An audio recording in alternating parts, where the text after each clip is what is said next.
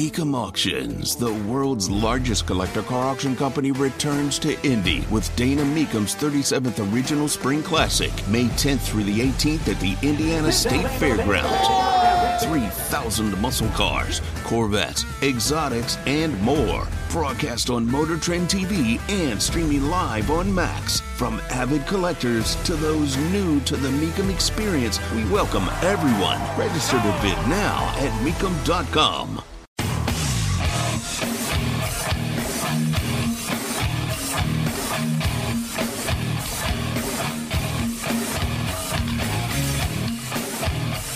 What in the hell do you think you're doing? Hey, John Boy. I'm telling you straight, it's my way or the highway.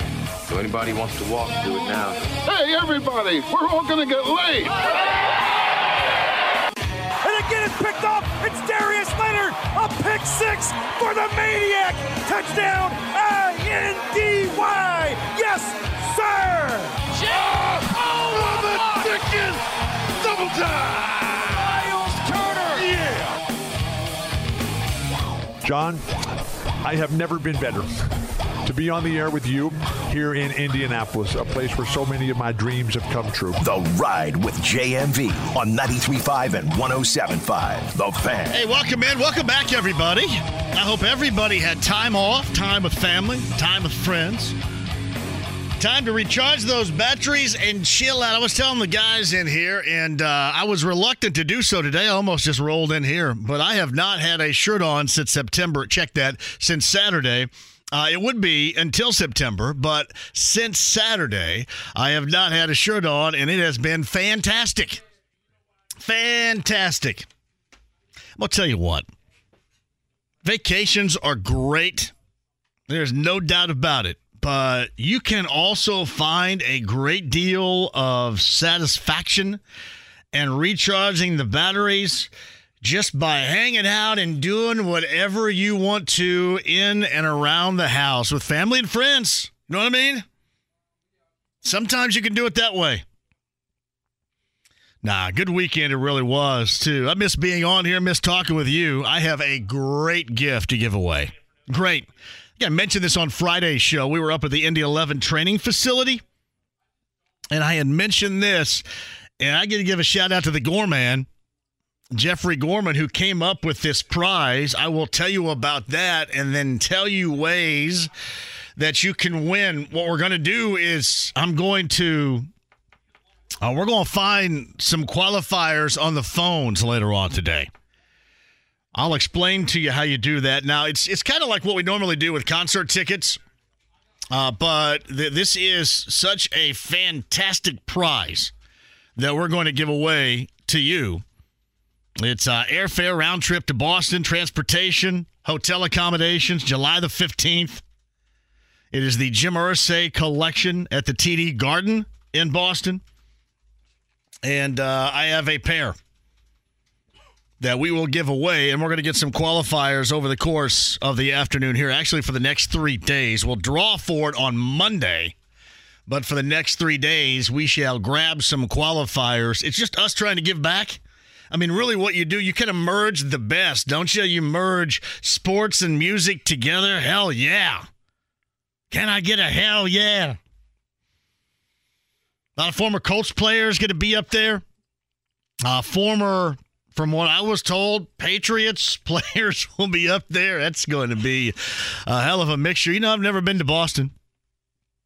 We're going to give somebody the opportunity to qualify to go on that trip coming up a little bit later on this afternoon. I will give you all that is included to try to get yourself qualified for that, the chance to win that. Again, we'll draw coming up on Monday. And a shout out to the Colts for putting that together and the Gorman for putting that together and then utilizing this show and doing so. You know, oftentimes this time of year, it is relatively slow goings, right? And that is something that will spark a great deal of interest because we're talking, I think Vince Gill's been on the road with the Eagles. He's a part of it. Kevin Cronin, REO Speedwagon's a part of it. This is the one that just absolutely blows my mind because they never see this dude anywhere. Peter Wolf. Peter Wolf of Jay Giles Band. Peter Wolf of being solo But just an incredible list of musicians, singers, songwriters, everything for you. TD Garden. And I'll tell you how you can win coming up a little bit later on. It's a gift from the Colts through me to you, right? I'm in there somewhere. I just want to see you guys have a little bit of fun, and hopefully you had a great deal of fun over the weekend. I was thinking about a lot of things. In terms of the Pacers, we'll start right there. Dustin DePurak's going to join us in the 4 o'clock hour. I thought, and correct me if I'm wrong, I have said all along, I want the Pacers to give themselves a shot in the now, but if you're still working for the long-term future to try to make that happen, then work for it.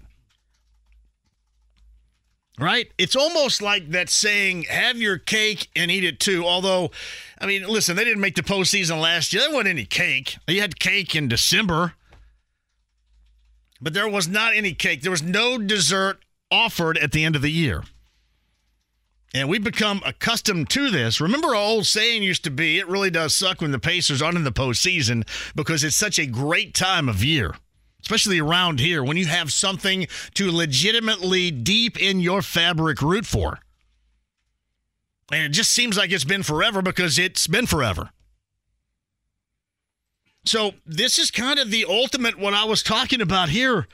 You go out and you create with the long term in mind while trying to, at the moment, cobble together something that can get you sparked in the present.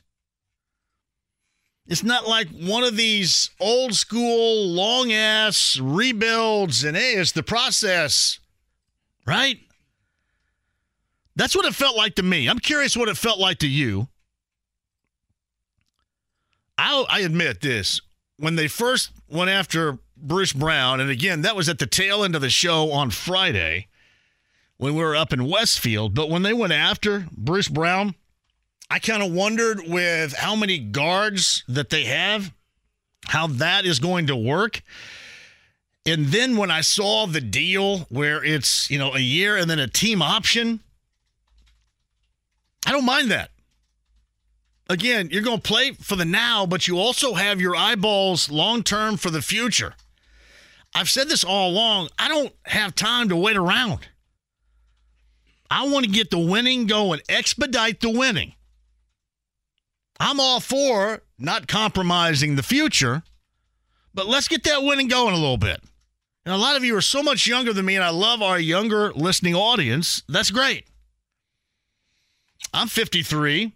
I know I act like I'm 13.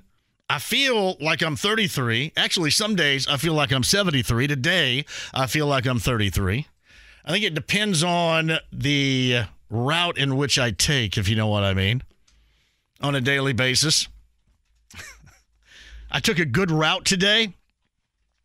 But seriously, I don't think you compromise the future by also trying to get something done in the now with long since star fans. And you can't tell me that especially the two professional teams in this market just don't work you over. You get sick and tired of losing. You've almost gotten used to it again. Believe me, we go way back. This is why I'm here, to make sure that everybody fully understands, or the younger generation that just didn't grow up when the Pacers were, for example, in the finals in 2000. Or even during the disappointment of what ultimately was, the Ron Artest, Jermaine O'Neal era. And then the restart with Paul George and going to a couple of Eastern Conference finals. And then the Colts, it was just a foregone conclusion with Manning. Yeah, you're going to win 11 games. And we're going to find something else to gripe about around here. But it has been a long time and a lot of losing. So I thought all along, I'm fine if they can find a way. Develop a path where you can take advantage of some winning in a core group that's exciting and fun to watch. They are. They're exciting and fun to watch. They can score really with anybody. They can't guard a lot of people, but they can score with anybody. And that part is fun. Yeah, the part that stinks is when you put up 135, and that's great. Hey, 135, and you give up 140. That's the part that stinks.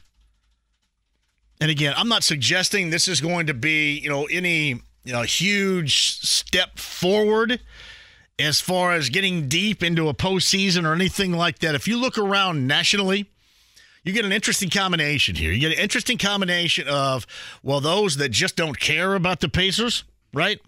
And then others that are looking at what everybody else has done. All the NBA writers nationally, so far, what the NBA teams have done when they gauge what they think has been the best, it's been moves like Chris Paul to Golden State. I go, I understand. That is playing for the now. That is playing championship level for the now. But these teams have been doing that forever.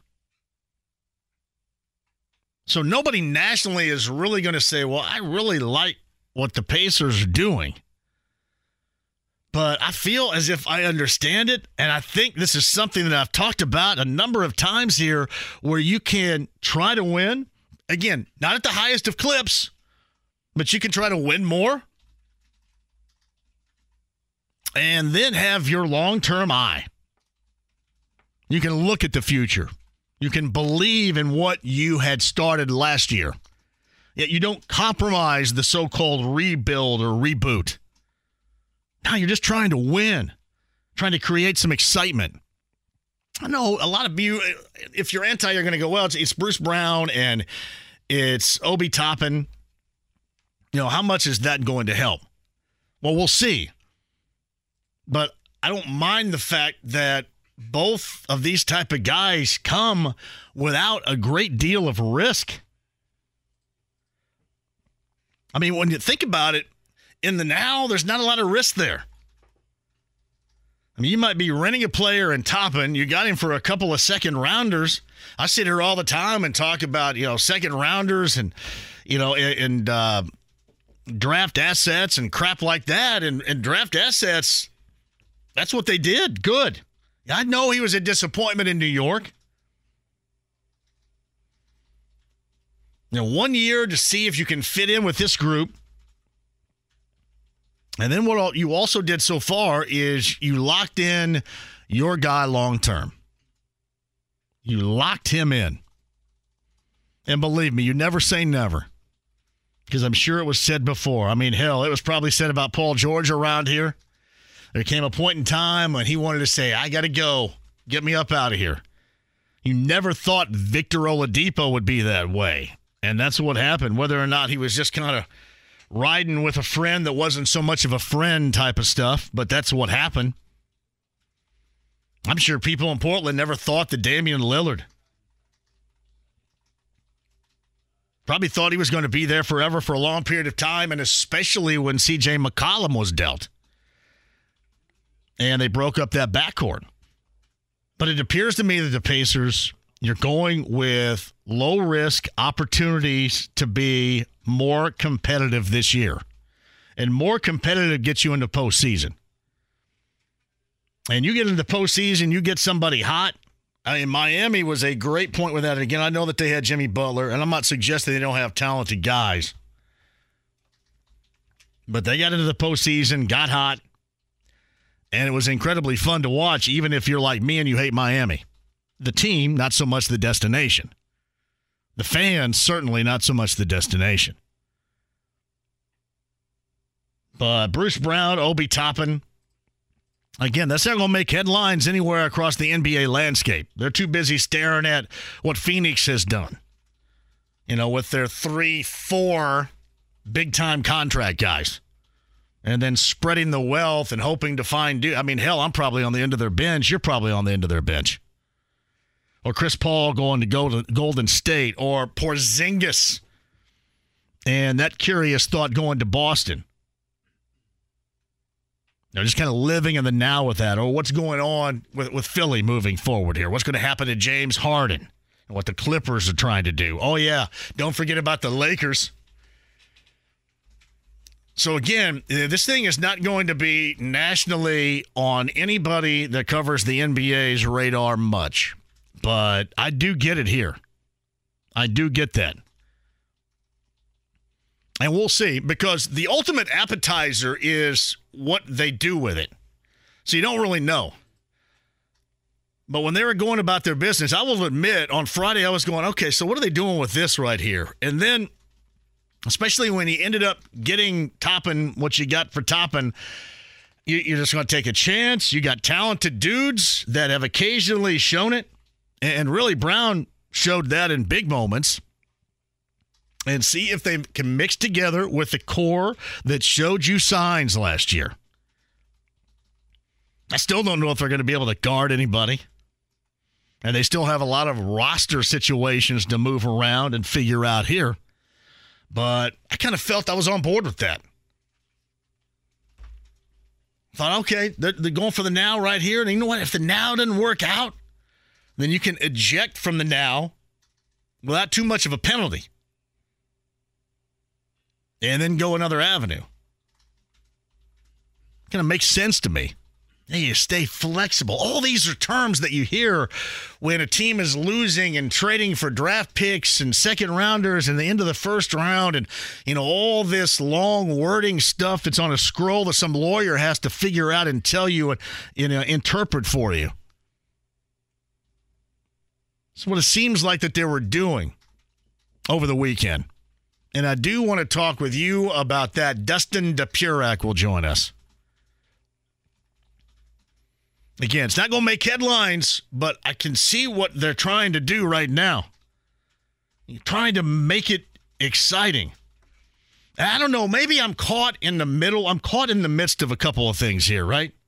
And I kind of caught, kind of trying to compare that. And again, it is such a loose comparison. Don't take it literally here, but trying to make the comparison to Miami. And maybe this also has to do a little bit with the baseball team I'm watching right now. And again, who knows long-term how much this is going to be real with what they have there. But what they have in the moment, in the now, is something awesome to watch, and a reason why, if you're a Reds fan or not, you just go, they find different ways to win. And again, I mentioned cobbling something together. They've cobbled together some dudes that are doing it for them every single night, every single day. Maybe you do kind of, let's say, fall in love. This would be more like lust. Because normally I'd be up here going, oh, man, here goes Nick Kroll again. All right, nerd watch number one. Yeah, great. And now, he'd like to say, all right, how many of you out there call me a nerd? Because this looks pretty damn good. And he's right. He's right. I kind of equate it to that. I mean, a team that you don't expect too much out of, in an offseason you didn't expect anything out of, and, man, they are working some magic of interest right now. And the Pacers did that in a fleeting moment a year ago. They're trying to play off of that more so than anything. And that's the part that I got. I know people have said, well, did they take that big swing? They didn't take the major big name swing, but I think they took a really educated guess. And are trying to stay flexible. And are wanting to grow and mature, being led by Tyrese Halliburton that they trust. And he's now going to be locked in for, 4 or 5 years? I think we can all see what they're doing here. Oftentimes you don't really know, what are they doing? So what I felt on Friday again with Bruce Brown, I go, okay, I don't know what they're doing here. Now it makes a little bit more sense. Again, a lot of stuff to figure out on this roster. And this is not like that they're going to land. Not all of a sudden is anybody going to suggest they're going to be a top 4. But to be competitive for the postseason. I know it's much easier to make the postseason now. But be competitive for the postseason and see if you can find something at the end of the year. See if you can find something that will match your offense. Because offense, they got no problems. And again, if things go haywire, and then all of a sudden we go, oh, here we go again, and you start ripping on them, and then there are things they can do. I mean, you've got a reversible jacket on. Know what I mean? I mean, you really can. You can change things up without a great deal of punishment and angst. Part I get. We can discuss that if you like at 239-1070. I'm just kind of curious if you're thinking the same thing. Kind of how it felt to me over the weekend. Now, this is what I was talking about. Yeah, just try to be good right now. Yeah, especially if you don't compromise the future, okay. Try to be good right now. I don't know what I expect out of Toppin. I don't know what I expect out of Brown. I think collectively with this group, though, it can add. I mean, you got dudes out there playing for something now, too. I mean, you do. You put a price tag. I mean, you're dangling a carrot either here or someplace else. This is what you can do, especially in terms of Toppin. If you have anything whatsoever that you can put together and you can sustain it, now's the time. I don't know. Then you get out of all that mess in New York. Well, in New York, they hold them accountable. I mean, a lot of that stuff is just a-holic. You know that. I mean, I got to see something new every day. Who's that fat dude? I don't know. He does something. He's just ripping the Mets every day. And I'm going to say, dude, you're going to give yourself a stroke. You're going to give yourself a stroke. And nothing's going to change the fact that this team that you love sucks. Like, they don't do this and they don't do that. My man, they haven't done it for a month. That's what happens. Now, I don't mind the flexibility. I don't mind the path that they took. And we'll see. We'll see if they're done. Going to have some interesting dates. I'm assuming that nothing is going to be etched in stone, and certainly nothing is going to be etched in stone as they approach the trade deadline. But if things are going well and you're having some fun with it, for example, if you're like the Cincinnati Reds and there's a bit of an oh wow factor right there, what the hell, go out and do something. Lance McAllister is going to join us coming up at the bottom of the hour. The big one, 700 WLW in Cincinnati. I think he does the Reds pre and post over there too. And I'm going to ask him, as we approach the Major League Baseball trade deadline, the activity that he would expect from the Reds. I'm going to tell you, they find ways, and I guess we all deserve it, don't we? I mean, we deserve more than this happening in June and early July. But I think as a Reds fan, you deserve it. I mean, look how it paid off for the Bengals fans. I mean, hell, they waited 2 decades for anything. I mean, anything whatsoever other than being a laughingstock. And now they're at the top of the list as far as, all right, who's going to make the Super Bowl? The Bengals are right there. But the Reds yesterday, fun to watch, get another win over the Nationals. I know it's the Nationals. I think by now they've proven themselves. The only thing they haven't proven is, and that's only going to come with time, is how long-lasting, how sustainable this is. I guess in terms of how real is it? Because if you remember, we go all the way back with the Reds, and when they started out, that 12-game win streak, and they were beating, in an extra inning or beating late the crappy Royals. I was excited about that because I rarely get the opportunity to get excited, and then it really got fascinating. It's a young core, grow together, see what they can do. I was in the pool yesterday, and I was trying to explain it, and you guys help me out on this. You guys can help me out. We need a new segment here. Was JMV smart or too drunk? That's what it is. When I made the comparison, when I made the comparison yesterday of this young Reds group to that young group, including Altuve and Correa and Bregman with the Astros. That's a good, like that. James, you want to do something with that? New segment called Fact or Too Drunk?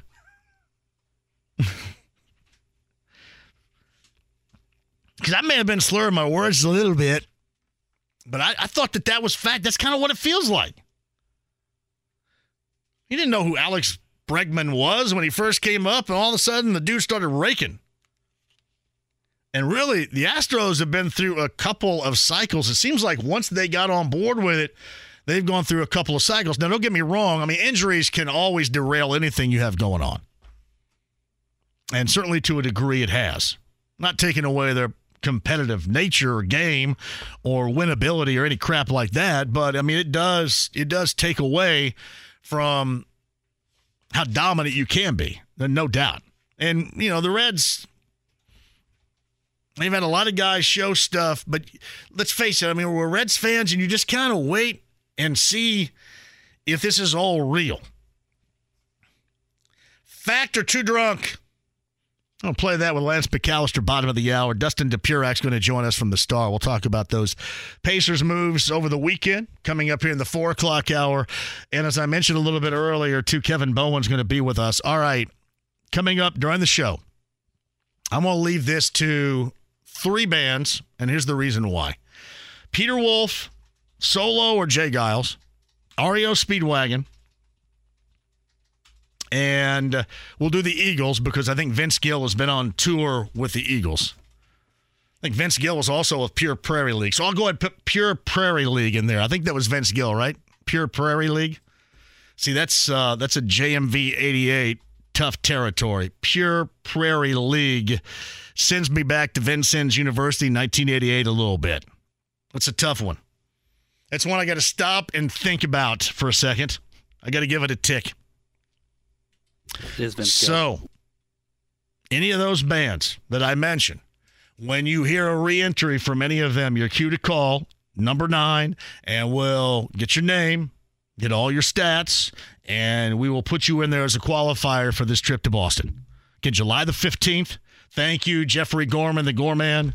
Thank you, the Colts, Jim Irsay Collection, TD Garden in Boston, July the 15th, featuring Kevin Cronin, Vince Gill, Peter Wolf. And I'm going to try my damnedest not to say Pure Prairie League. At least a lot without thinking about it a great deal. I'll give you a chance to win, or at least to qualify to win, when you hear a re-entry from any of those aforementioned bands or groups. Musicians. Solo artists. All of it. Somebody's going to win. Again, thank you to the Gorman and thank you to the Colts for that. 239-1070 is the number. The email address is jmv@1075thefan.com. Inside the lounge via YouTube Live. I'll go ahead and link up with everybody in there coming up in just a second. We got the stream, the app, HD radio, and your calls. If you're on hold, I'll get back to you. I see Donk and Cameron lurking. And Lance McAllister is going to explain to us what is real and directionally what to expect from the surprise first place in the NL Central Cincinnati Reds. From the big one, Lance McAllister joins us next. With JMV. You take drugs, Danny? Every day. Good. So what's the problem? I don't know. 93.5 and 107.5. The Fan. Trackside's tonight at 7 o'clock. I'm going to give somebody the opportunity to qualify. The Jim Irsay Collection, TD Garden, Boston, July the 15th. Vince Gill, Kevin Cronin, Peter Wolf, among other incredible and well-known musicians will be a part of this. And a shout-out to the Colts and the Gorman and to Jim Irsay for setting this up on the show. But we'll have your hotel accommodations, round-trip airfare, transportation all set up for you to be a part of it. A lot of former Colts players. Hall of Famer Edgerrin James will be there. Many others, a lot of Patriots, former Patriots players will be there, too. It'll be a blast. Jim Irsay Collection, July the 15th in Boston at TD Garden. Listen to win, or at least listen for your chance to qualify coming up in just a bit. Also, Bourbon and Beyond tickets we're giving away, too. Shout out. Andy Moore, Automotive Group Hotline. Let's get him on here right now. We'll hear him on Extra Innings. You hear him on the big one, 700 WLW. Does sports talk, everything Reds and Bengals, and is living large right now in the summertime as our friend Lance McAllister on the Andy Moore Automotive Group Hotline. This is a hell of a summer, is it not? It really is. And JMV, the thing that makes it so unbelievable is it's your classic out of left field. I mean, there's things that have built up to be great here. This is truly, in my lifetime, one of those, wait a minute, how is this happening right now? Because I think, truth be told, this organization, if you ask them with some truth serum, here, when do you think this window is really going to open and you can compete? I think they would have probably told you begrudgingly, well, don't tell the fans, but probably 2025.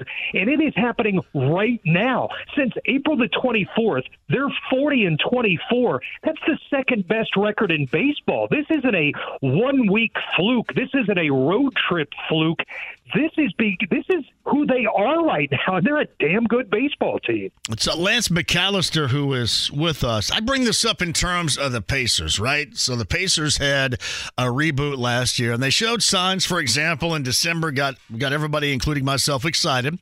But I'm okay with expediting the winning process as long as you're also not compromising the longer-term plan. And that's what the Pacers are doing right now. I'm not trying to compare the two, but I just want to give you kind of this look of, is there a possibility, is there a way where you can still win, be better in the now without compromising the longer-term plan for this baseball team, Lance? It's the $64,000 question. It's the question that Nick Kroll is balancing in his mind, I'm sure, right now. There's the theory of, man, you don't pick the year you're going to contend. The baseball gods pick you, and they pick the Reds to contend this year. It is a weaker division than usual, but that's still the Reds are playing good baseball outside of the division. I think they've worked really hard to get to this point, and they have used the word 1,000 times, sustained success. I don't think they're going to do that, air quotes around the go for it moment. They're certainly not going to trade top prospects for a rental player or one starting pitcher. I think they're going to ride this until hopefully Hunter Green and Nick Lodolo come back early August, hopefully. And maybe along the way, if they can add in a veteran starting pitcher that doesn't cost them a lot, if it comes from a second or third tier prospect, wouldn't be surprised to see them do that. But they are not going to jump and blow up a plan because so much of this is sustained success. And Nick Kroll took a lot of heat last year when he said we want to eliminate the peaks and valleys. And people said, well, why would you want to eliminate the peaks? What he meant, though, was they just want consistent chance to win year in and year out, and you don't do that. As much as some fans say, well, trade for Scherzer or trade for Verlander, you don't do that, and you've worked so hard. They reeled in 12 prospects last year at the trade deadline. You don't do all of that so you can turn around and hand them off just to get a rental for this season. If they win this division, great. I'll take my chances in the playoffs. If they don't, it may be an attitude a lot of fans don't want to hear. But I'm sorry, their wheels are in motion for something that's going to give them a shot next year and the following year and the following year and the following year. Well, you and I are old school. I don't want them to Mark Langston this thing either. Yeah. So that's what we saw, Montreal do in the day for that rental. That was like a month. And, they took a shot, but it didn't work out for them. I get where you're coming from there, too. It seems like sometimes this pitching staff is like MacGyvered together, too. And the offense can save the pitching staff here. And again, these are things we don't know. I'm just going to ask you for your educated opinion here. Is that sustainable, the way that they have won, that we have seen? I don't think it is, because you're asking, in back-to-back days, they've asked their bullpen to get 12 outs. Now, they've been able to get the 12 outs, but you just can't keep asking your bullpen to do that. They have used 50 players this year already. They have used 21 different pitchers have a win this season. 8 different pitchers have a save. It's just a musical chairs. We joke, it's the Express to Louisville.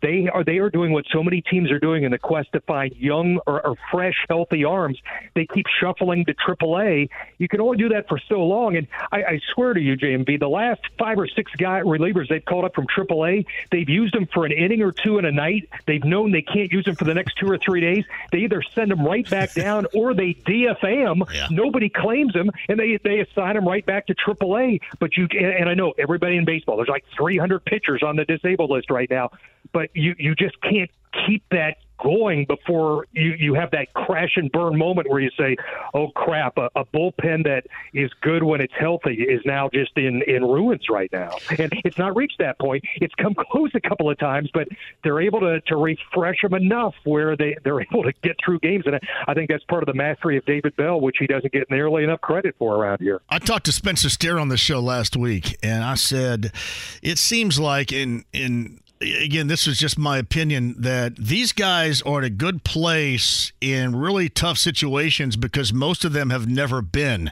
at that level in those tough situations. So you don't know, the feeling of failure right there. You don't know what it's like. You just kind of go headstrong into it, gas on, foot on the pedal, and go. And he talked about, we kind of don't know what we don't know here. We just kind of go for it, and so far it's worked out for us. Absolutely. It is such a young, energized team. To think of a year ago where it was a slow, plodding, hit home runs, go base to base. They put so much pressure on teams now with the youth and the athleticism. They already have 101 stolen bases, which last year they had 58 the entire season. I know everybody in baseball is stealing more bases, but it's not just stealing bases. It's going first to third on a single to right. It's scoring from second on a hit. Yeah. It's making outfielders bobble the ball when they're running in to scoop it up. It's making pitchers throw pickoffs away. And it's all that youthful energy of we don't know what we don't know, and we're learning as we go, and we're bonding together. Hell, they've got Joey Votto into this as well as the old man of the group at 39. I don't know if you saw the post-game video of him 2 nights ago, but he's got his shirt untucked after the game. He's got his hat on backwards, and he's joking, this is what the hip kids do now. And he says, I'm going to drink a Fresca after the game, and I'm going to go play PlayStation till 7 a.m. with Ellie because that's what the hip kids do. And it's part of what the quirkiness of Joey that's just fit in with a really young, energetic baseball team. These guys, and I asked Spencer this too, seemingly really get along. A lot of times you see that joy on the field, and it doesn't translate to off it. It seems like that these guys have that double-barrel action both on the field and off the field with how they get along with one another. Yeah, there's a lot of guys who have come up together, so they've ridden buses together, they've gone on long road trips together. Maybe they haven't won as much in the past down below because this system for a while was really bad when it came to winning teams and really developing prospects.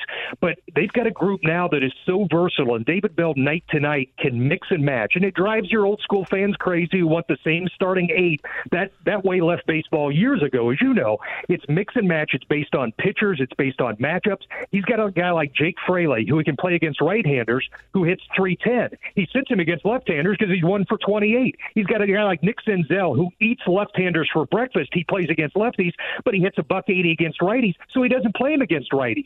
So it's that grand idea of the manager's job is to put players in the best position to succeed. That's all well and good if you have those type of players.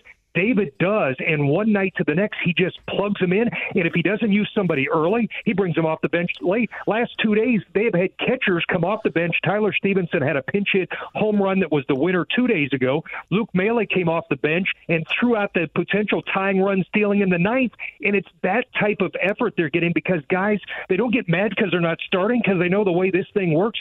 They're going to get an opportunity later in the game to produce, and they are. Hey, Lance, you think are there any moves out there that would make sense to you at all, or will they kind of just stay clear of this and be clean until both Lodolo and Green are eligible to come back? For every fan who says, get this pitcher or what pitcher do you want? I say the better pitcher you want, the better prospect you're going to have to give up. And it's just, they're not going to do a rental for that. If they could find somebody, Will Benson was a masterful trade by Nick Kroll out of nowhere. Came from the Indians, Guardians. They gave up on him, didn't really have a spot for him. Reds traded for him early in the season in spring training, and they've gotten production out of a 25-year-old. I think if they could could find your classic change of scenery, younger guy they could trade for maybe another team and say, you know what, we don't have we're out of options or we don't have a spot for him, and they could give up a second or third tier prospect and flip him for somebody else's prospect who hasn't come around. Maybe a veteran pitcher would be good, I guess, on a team like this if it didn't cost you a whole lot. But I'm telling you, when you've got Noel Marte and Christian Encarnacion Strand and guys like that still in the pipeline, those are untouchable in my mind, and I think in the organization's mind, just because they've worked too hard to get to this point to give up something for a rental pitcher. Lance McAllister of Cincinnati is with us via the Andy Moore Automotive Group hotline on 700 WLW Sports Talk, extra innings, all that Reds and Bengals stuff over in the Queen City. Lance has you covered. So I asked this question before you came on. I was floating around in the pool yesterday, and I was drunk, but I offered this up. I said, fact or drunk here? I said to everybody that would listen about this Reds team that to me it reminds me of the young Astros, Altuve, Correa, Bregman, when they were growing up together, and then ultimately what they transformed into. Is there anything that's reminiscent to you about this group of young Reds players to that group of young Astros players? Yes, because this group is having an immediate impact. That's the staggering thing. Everybody loved Ellie De La Cruz's profile and Matt McClain and Andrew Abbott and guys like that. Nobody thought they'd all come up and all exceed expectations right away. There might have been a struggle of an 0 for 8 over 2 games, but that's been it. And I know 162-game season is somewhere none of these young guys have gone yet, and that's to be determined. But the impact they're having right now, the group of rookies have the most hits, homers, and RBIs of any rookie group in Major League Baseball right now. And that group, for all the attention the deadline trades got last year, and they traded for 12 prospects, Spencer Steer's the only one that's here right now.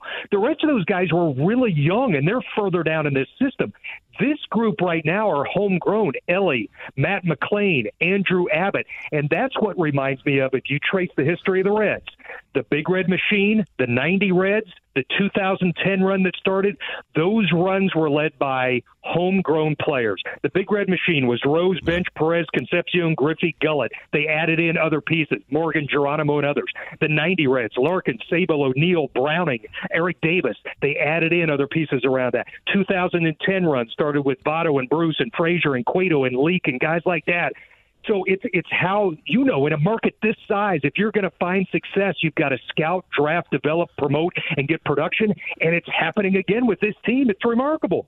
I sit back and, maybe this is like fool's gold, but I sit back, especially watching the way that the Braves played after that series against the Reds. I want to see that when it really counts again, don't you? No question. I mean, you're talking about a Braves team right now that has won whatever it is. It's a ridiculous number, 27 of 28 or how many. And the one loss in there is the Reds. And that 3-game series here was one of the best 3-game series, maybe of this entire baseball season, and it turned this town upside down. Yeah, I want to see that again. Hey, buddy, well, hang in there over there. Again, he's a proud grad, 1984, which is a great class up at Carmel. Butler, 88. Go Greyhounds. Go Greyhounds, yes. Man, I'm excited for you because you've had to talk so much crap over the years here, and now to be able to talk at this level about this baseball team's got to be pretty awesome for you, too. That's great. There were a lot of times last year in the 11 o'clock hour of extra innings, I was talking to myself. Now I'm signing off at midnight, and I have phone lines lit. I could talk till 3 in the morning with this team. Yes, you could. All right, we're going to stay in touch, too, if you don't mind, Lance. Absolutely. Let's do it again. It's Lance McAllister right there. Great friend of the show over in Cincinnati. 700 WLW covers the Reds. Long time has covered the Reds. Again, I mentioned 88 grad of Butler, 84 grad of Carmel. Just a terrific dude. I feel good for him. I mean, so many late nights when you're talking about, and now you get this. So, again, the answer to the question, by the way, fact or drunk is fact regarding the Astros comparison right there. Fact and not drunk. Drunken fact is what you get right there. A drunken fact. This brain's going even when it's soaking in it a little bit. Drunken fact. Quick break, and we'll return. Dustin DePurak, top of the hour. Dustin's going to talk about the weekend that was for the Pacers and where they're going directionally, both for the short term and the long term. Dustin, top of the hour. Kevin Bowen, 5 o'clock hour. Your chance to go to TD Garden for the Jim Irsay collection, July the 15th. It is a continued listen away. I'll remind you about it coming up. Thank you, Colts, on the other side. 93.5, 107.5 The Fan. The Ride with JMV. Just when I think you couldn't possibly be any dumber, you go and do something like this and totally redeem yourself. 93.5 and 107.5 The Fan. Oh, Lance McAllister was a fantastic way to fire up this show on a Wednesday. Hope you guys had a great weekend, an extended weekend. Hopefully everything was okay after the multi-fireworks displays going on. Yeah, it was, they had some around, I think Dennis Dietrich had one near me. Shout out to Dennis. I mean, nowhere near my house, but I live way out in the country, so I got to give a shout out to Jeff and Glenda Watson because I stayed drunk over in their pool all weekend. I felt good. Felt really good. I mean, sometimes you just got to detach a little bit, don't you? Felt good. I don't know. Do I have what do you guys think inside the lounge via YouTube Live? I look like a little George Hamilton going right here or what? A little Ricardo Montalban? Let's think inside the lounge via YouTube Live. Yeah, not bad. Not bad at all. Lance McAllister Podcast, 1075thefan.com. By the way, Reds back with it against the Nationals coming up later on tonight. Dustin DePurak, top of the hour. Kevin Bowen, 5 o'clock hour. Your chance to get qualified to go see the Jim Irsay collection in Boston at the TD Garden on July the 15th is coming not once but twice between now and 6 o'clock, so listen to win. Cameron is going to start us off at 239-1070. Hello, Cameron. Hey, JMV, thanks for the call. So I heard you talking about Pacers earlier, and I watched this team religiously, and I can't tell you how excited I haven't been this excited for a season coming up in a long time. And I think just the reason why is because now, like you said, we have Halliburton locked up. But just having a guy like him that you can watch night in, night out, you never know. You always know that maybe a highlight could happen. And, now that they add Obi Toppin and, Bruce Brown too, but I kind of compare it to now that the Colts have Anthony Richardson, I'm going to be glued in every play just because you never know if a guy like that can break off a big run or, just make an exciting play. And I just wanted to say I'm super excited to watch this team. And I think the pace of this team was fast last year. And it's going to be even crazier this year. Yeah, I hope they can guard somebody. And again, if this thing goes FUBAR, right before our eyes with the Pacers, I mean, they're still flexible to go a different direction. It's kind of what I had talked about. They're trying to do something right now, but still maintain that eyeball for the longer term. And I don't mind that mentality. Yeah, I definitely, and I think this is the first time too they've had a rotation to where they could really rotate different guys in. I think we've had the problem the past couple of years of not knowing, where we're going to go. But I think they're going to have a good problem right now of having almost too many guys. Yeah, they're going to have to make some decisions, Cameron. There's no doubt about that. Did you have a good weekend? Oh, yeah, for sure. I'm a basketball junkie, so I'm getting ready to watch Summer League coming up Saturday. So. Oh, yeah. I was watching to see Trace the other night, and then he set it out against Golden State. That may have been the first game I've known him to ever miss. That was weird. So, anyway. I will say this real quick, Jamie, before I get off. I did run into Jarris Walker downtown 2 days ago. And that 19-year-old is a monster of a human. He was in studio week before last, and both he and Ben Shepard. Yeah, very good. No doubt about that. Cameron, have a great day. Thank you. Thanks, JMV. Let's have a quick break, and we'll come back. Somebody's going to get qualified. Make sure you clear your schedule around the 14th and 15th, right, of this month.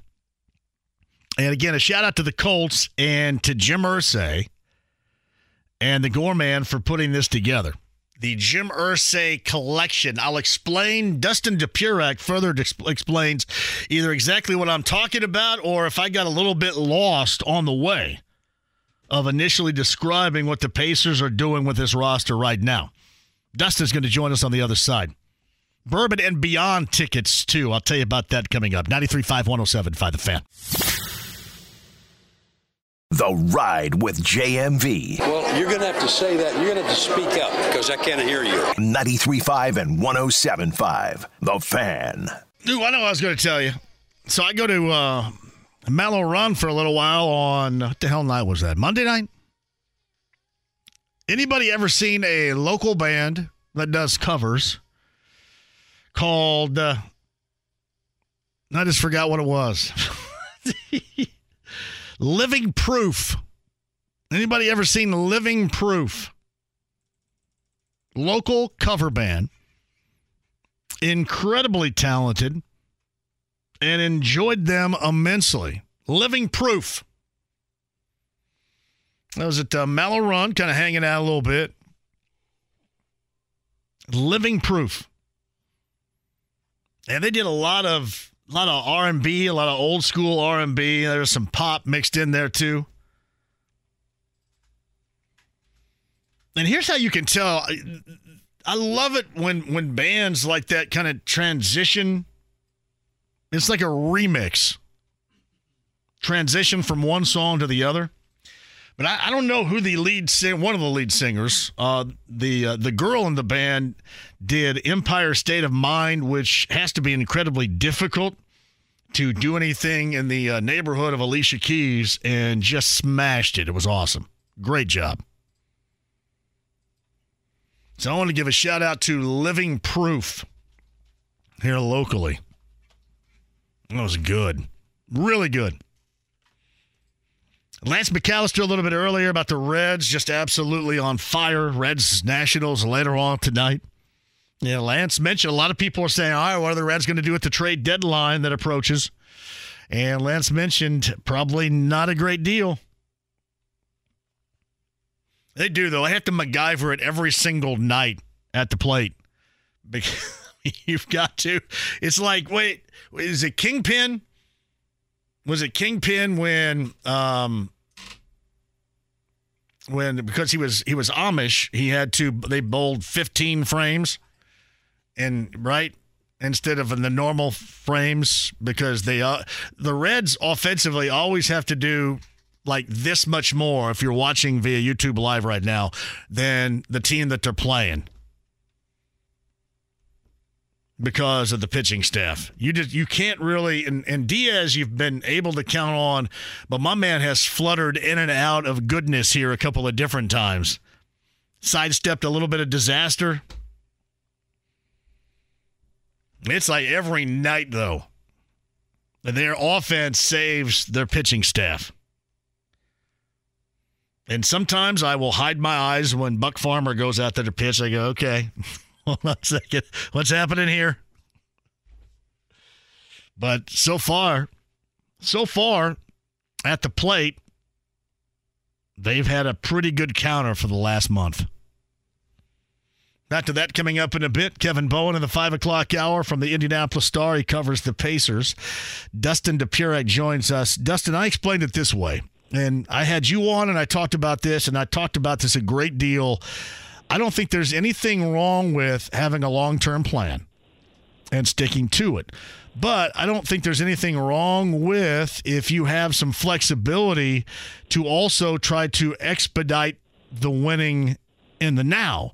And to me, their approach so far this offseason has been that.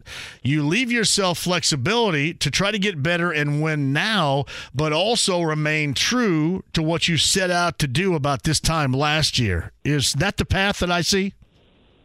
Yeah, I mean, obviously they haven't gotten rid of anything that knocks them backwards or sort of swings for the fences and say, okay, we have to win now because we're getting rid of this asset that is going to matter more in the future. I mean, they've sort of maintained everybody, not just Ben Mathurin and Tyrese Halliburton and the younger guys that are going to be core pieces, but even the lesser big names of the Aaron Nesmiths and the Isaiah Jacksons. So you're sort of keeping this young crew together and saying we're not playing around with any of these pieces, but we're just going to keep adding more, and it's okay to get guys that are maybe a little bit older, not a lot older, that we think can make this closer to being at least a playoff team. I think there's not a sense of desperation or of a belief that, man, you really have to get it done now or this is all going to fall apart. But there is, I think, a sense that, like, this group wants to win, and if it doesn't, look, there's going to be some momentum lost.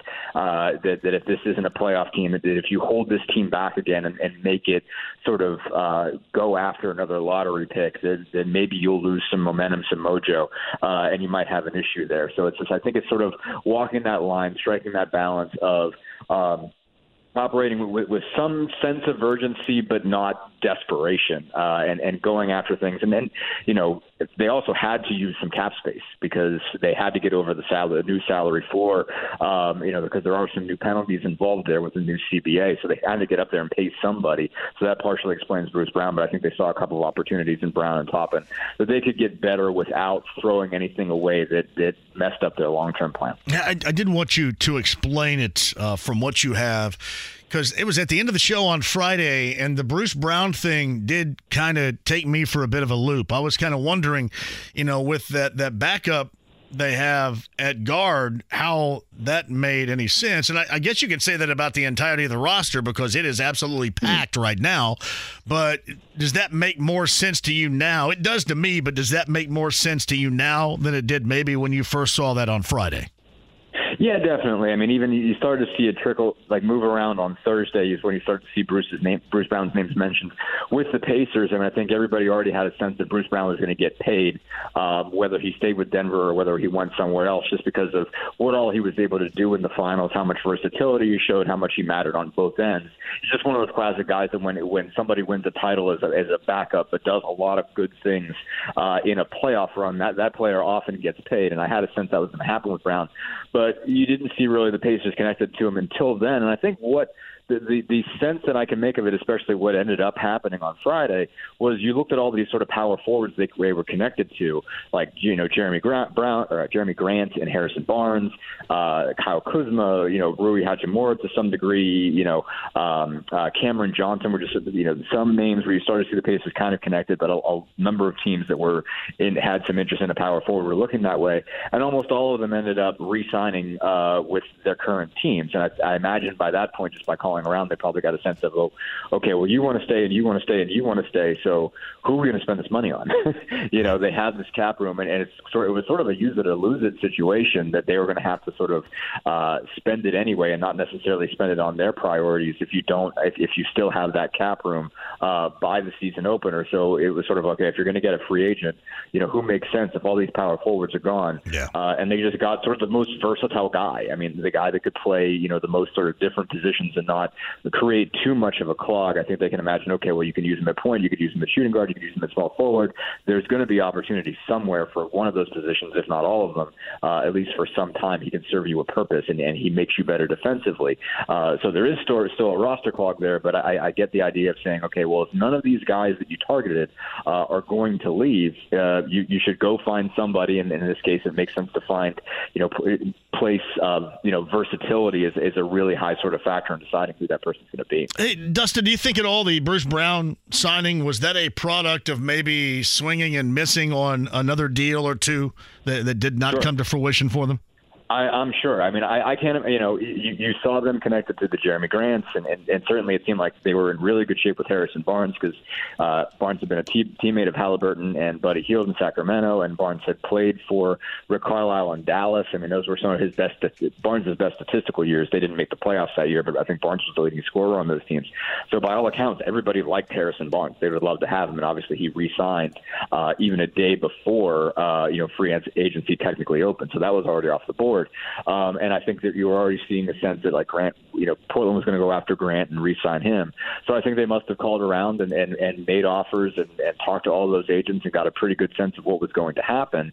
And when you start to see, okay, well, if he re-signs and he re-signs and he re-signs and he re-signs, and we're in some trouble here. And it's like at a certain point, it's like, okay, are you going to roll the dice with a restricted free agent situation where you're going to, just send out offer sheets, and you have until, basically with the moratorium, and they were going to have until Friday to be able to make a counter offer, not a counter offer, but to be able to match those offer sheets.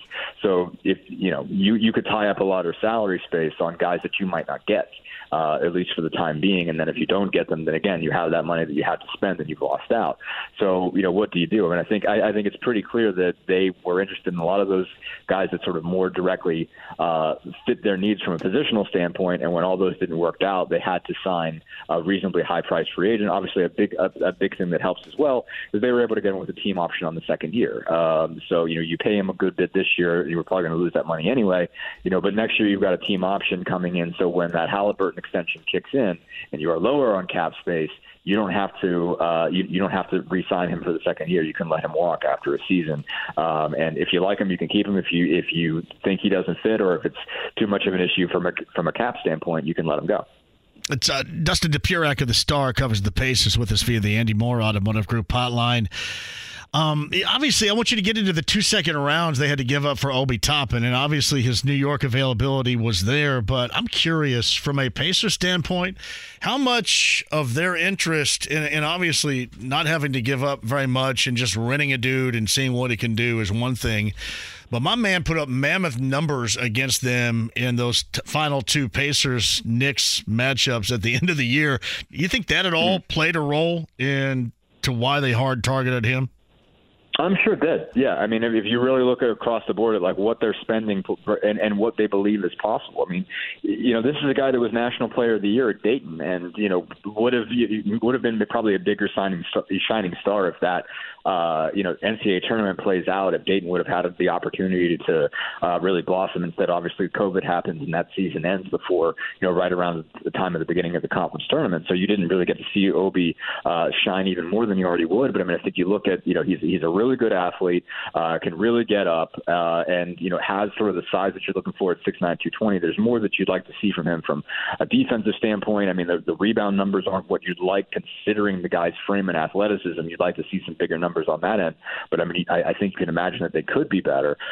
You need a power forward. You need a power forward with size, but it's a big deal to have one that can really run and play up tempo the way that the Pacers want to play with Tyrese Halliburton. I mean, I know Halliburton was obviously ecstatic. I think he said something about on Twitter, F it, I'm just throwing up. Obi's going to be up there somewhere. So he's got another player that he can throw lobs to. So they're happy about all that. But I think those performances are reminders of this is what this guy can do with minutes. I mean, obviously the Knicks were sitting some of their top players to get ready for the playoffs, including Randall in those games. So it's like, okay, you see if you let this guy extend the minutes, he can score the basketball. And the Knicks are never, as long as they're committed to Randall, they're never going to have those minutes for him. So he's probably going to want out. He's going to be excited to have the opportunity. And you see that he can be a real scorer and a real transition threat if he gets real minutes. So, you run him out there, you get him for a year, at least before you have to decide on his contract. It allows you to ease in, your rookie Jareth Walker, and you have these two guys that you can play that have real size at the floor. So it's an easy decision, especially after you had to go in a kind of a different direction to get a free agent. I think they wanted power forward depth. I think that was a pretty clear, target for them, a pretty clear priority. And you get to fill that again after you've made this big free agent signing. You have to adjust to still find a way to fill that position. And in this case, you managed to do it without throwing anything away that you can't afford to lose. Dustin, what do you think else may be coming as far as what they're trying to do, what they may think about doing moving forward here? Yeah, I'm sure they're going to keep, sort of maintain discussions, and I think they'll also probably look around and see what shakes loose. I think a lot of the NBA, as far as movement is concerned, is a little bit frozen at the moment as everybody's waiting to see who makes a move to get Harden and who makes a move to get Lillard, and sort of how that shakes up the process and sort of see what shakes loose there. I guess the fact that it's been several days now suggests to me that they're probably not going to be able to land some of the bigger wings they were interested in, some of the guys that it seemed like they had offers to, or they were trying to get around the time of the draft, the DeAndre Hunters, the OG Anunobis. I'm guessing that those moves probably won't happen at this point, but I'm sure that if they have the opportunity, they're still going to look into it. So I wouldn't rule anything out at all as far as them continuing to pursue that. I think they still probably have to find a way to at least try to move Daniel Tice and see if you can get anything out of that. I wouldn't be surprised if they did that, just did that for maybe future draft picks and try to find see if they could open up a hole to bring George Hill back. I think they'd like to do that if they can. I don't know if they will. I don't know if that's going to be possible. I don't know who would be interested in Tice. If anyone's got the roster space to pick him up, I think he's still a useful, backup center in the league. I think he could still serve the same purpose he has on previous teams, especially the Celtics, with their NBA Finals run and a couple playoffs runs that he was helpful with them. So I think that's kind of a smaller piece move. And I'm sure they're going to keep their eyes open. I'm sure they're going to continue talking to teams. But I think there is also a chance that this is it. There is, I think, a possibility that they feel pretty good. Obviously, they're at 15 in terms of roster spots with guaranteed players with, full-time contracts basically at this point, so they don't have to move. They don't have something they need to get. And it is going to be a tight roster situation as far as competition for playing time is concerned, and there's going to be some good players that are probably going to see their minutes cut on the basis of what they've done so far. So it wouldn't surprise me if they did make moves, but it also wouldn't surprise me if they said, okay, that this is it, we're going to call it a day. Is Buddy Hield cool with coming off the bench? I'm sure he is. It certainly depends on how it operates. He's going to want his shots. He's going to want his opportunities. He's going to want to play. And he's going to want a chance to, just continue to be a part of something that matters. I'm sure he's not going to want to be just completely passed to the side. And, we'll also see, I imagine he'll probably say he's okay with it at the start. Will he still be okay with it, come December or January when it's been a while or something like that? I mean, we'll see how that goes. I imagine Buddy's first answer would be, sure, I want to be a part of this. And it's just a question of, does he get antsy over time and feel a little bit less cool? Oh, it's success, too. If he's making shots and they're winning games, then it's the greatest thing ever. If he's not, that's the worst thing ever. If it's drifting, exactly, 100%. And so I think he likes this group. I think he certainly likes playing with Tyrese. He's successful in that case. I mean, if it comes to a situation where he's not getting a lot of time on the floor with Halliburton and, his production level goes down and they're not winning as much as he wants to, then he might think of it much differently several months into the season if it doesn't go the way that he would hope. I also say this. I think without his volume three-point making, this offense is not as good as what we saw a year ago. And I'm not – there's nobody on that team right now that makes up for the lack of that, if there is a lack of that. Sure. No, and also moving Duarte as well. Not that Duarte had a great season. Certainly he didn't shoot it particularly well, but the capacity is there to be a really good outside shooter. You would think that if he gets healthy, he's kind of the next guy down in terms of just raw outside shooting talent as a wing.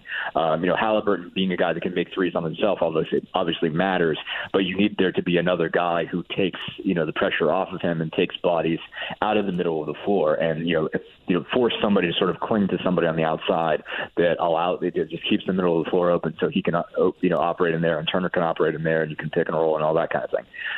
So I think, it is important for the time being. Somebody else has to raise up. I think somebody has to beat him out. I mean, that's another thing about, I don't think it's a guarantee that he's going to be moved out of the starting lineup. Somebody has to beat him. Mathurin has to beat him. If they're going to keep Nembhard on the floor as a two again, he would have to beat him. I think whoever or Bruce Brown, if he's going to start, he's going to have to beat Buddy Hield. So you have to keep him in mind as the incumbent and remember that again last season he set a franchise record for 3-pointers. He was second in the entire NBA behind Klay Thompson, and so he's in that echelon. You have to view him in that echelon of best 3-point shooters in the entire league. It's probably Steph and Klay are at a different level than everybody else, but Buddy Hield is right there. Maybe is your next guy as far as just best pure shooter in the NBA. And it's not easy to unseat a guy like that and force him onto the bench. Hey, Dustin, how long do they know that Ronald Norred was it Ronald Norred wanting to move? How did that go down with Norred ending up in Atlanta? Honestly, that's something I got to pick up on myself because I was out of town this weekend and I didn't catch that directly and get more of a sense of that. So I got to find out more of that my own. So that is my question. I'm not sure what basically what led Norred to want to go, if there's a connection for him out in Atlanta, that I'm not totally certain about. So I'm going to dig into that one a little bit myself. Now, I just remember talking about whenever they had the firing of Doc Rivers in Philly, and I was talking about. I think you and I had this conversation about Dan Burke, and I think Dan Burke would he end up in Detroit now, right? I believe with the Pistons, Sounds right. if I'm not mistaken. And I thought, wow, it'd be great. He was good defensively here. Would they bring him back? And then everybody would say, well, that's Ronald Norred's gig, and then 3 weeks later, Ronald Norred's gone. So that's my thought. Yes, I'm not totally certain what happened there, but I know Rick's a big fan of Jim Boylan for sure. It was a big deal. Boylan's been on as a consultant last year, and I did a piece on Norred and what it was like for him to be a coordinator. Obviously, as a guy that has some cachet in Indy, haven't done what he did with the runs he was on with Butler. And one thing that sort of Rick said, hey, I think this is another angle of this story that you should check into is Jim Boylan and the way in which he's been helpful to Ron Norred. And Boylan's obviously got years and years of experience and championship experience as a defensive coach. So I think that was sort of an easy slide in. So on some level, I'm not surprised that Carlisle, with that guy around, didn't go outside because I knew Rick had a lot of respect for him, going forward. So I'm not sure if that led to that, if that was something that Rick wanted to happen anyway, and say, hey, Ron, look for someplace else to go because I want to make this move. I'm not sure if that happened or not, but I know Carlisle was really excited to have him as part of the organization in general. So it doesn't surprise me that he didn't look outside with him already being in the organization. Hey, Dustin, what do you think the playing time is going to look like in the Vegas Summer League for this group? I'm fascinated by it. I think, obviously when you bring some established guys back like they have with Mathurin and Nemhard and Jackson, I mean, they generally don't stick around they don't keep them in for more than 1 or 2 games. So I imagine those guys will probably play game 1, game 2, and then that'll probably be the extent of it, just for them to get their blood pumping and show what they've done a little bit and put on a little bit of a show, and they'll move on. So I'm guessing you're going to see those guys play a good, healthy amount of minutes in game 1 and game 2, not overdoing it, but you'll probably see again, Nemhard, Mathurin, Jackson as starters, and probably Walker, maybe Shepard, basically kind of rounding out that group. And then after that, you'll see the rest of them. I think they're going to see what they got in Mojave King, even though he's not going to be playing with the Pacers this season. He's going to be playing internationally someplace. It's kind of a stash deal, but they are having him play in the Summer League. We're going to see how that works. I imagine Isaiah Wong will get some run time with the second team. And they'll probably get a look at some of these other guys that they've got signed. Obviously, Oscar Tshiebwe is another guy that I think you'll see get some second unit minutes. I'm very intrigued as to how his NBA career is going to go. Obviously, he's a guy was National Player of the Year at Kentucky. He was 2-time All-American, rebounds it like a madman. And so, is there a spot in the NBA for a guy that at least has that skill that he's better at than pretty much anybody? Well, this team needs somebody to rebound like a madman. I will say that. There's no doubt. I mean, anybody that can rebound. So. No, absolutely. And so it's just, okay, how does that fit? Is he going to have the lateral quickness on defense? Can you give him power forward minutes? But, he's going to be on a two-way, and obviously he'll have a lot of time with the Mad Ants to kind of establish himself, and then you'll see just how the season shakes out in terms of what they have, what they're missing, who gets minor injuries, who has to take some time off with bumps and bruises or short-term injuries, and whether that grants him an opportunity to get some minutes. Again, it's just he has struck me as just so determined this entire process, going back to him at the combine. I remember just the way he's been making his case, like, hey, I'm a guy who will do the dirty work for you. And I think, I don't think teams, I think he was even kind of saying, like, you guys don't realize you do need somebody like me. And you haven't thought of it yet because you're thinking about all the high ceiling guys, but you need somebody to go chase the ball down, and I can be that guy. I will go. I think he said at one point, is like, someone on this team can shoot threes. You can shoot as many threes as you want. I'll go get you the ball and give it right back to you. That's fine by me. So it seems like he's ready to just do whatever you need him to do, set screens, rebound, and, just find a way to the NBA that way and feel, be one of those guys that sticks in the league by doing the dirty work. And there are more guys in the league like that than I think a lot of people recognize. We sort of look at all these big men now that are coming out that used to be top 10, top 15 pick type guys that are sticking in the league in college ball for 4 or 5 years and barely getting drafted if they do.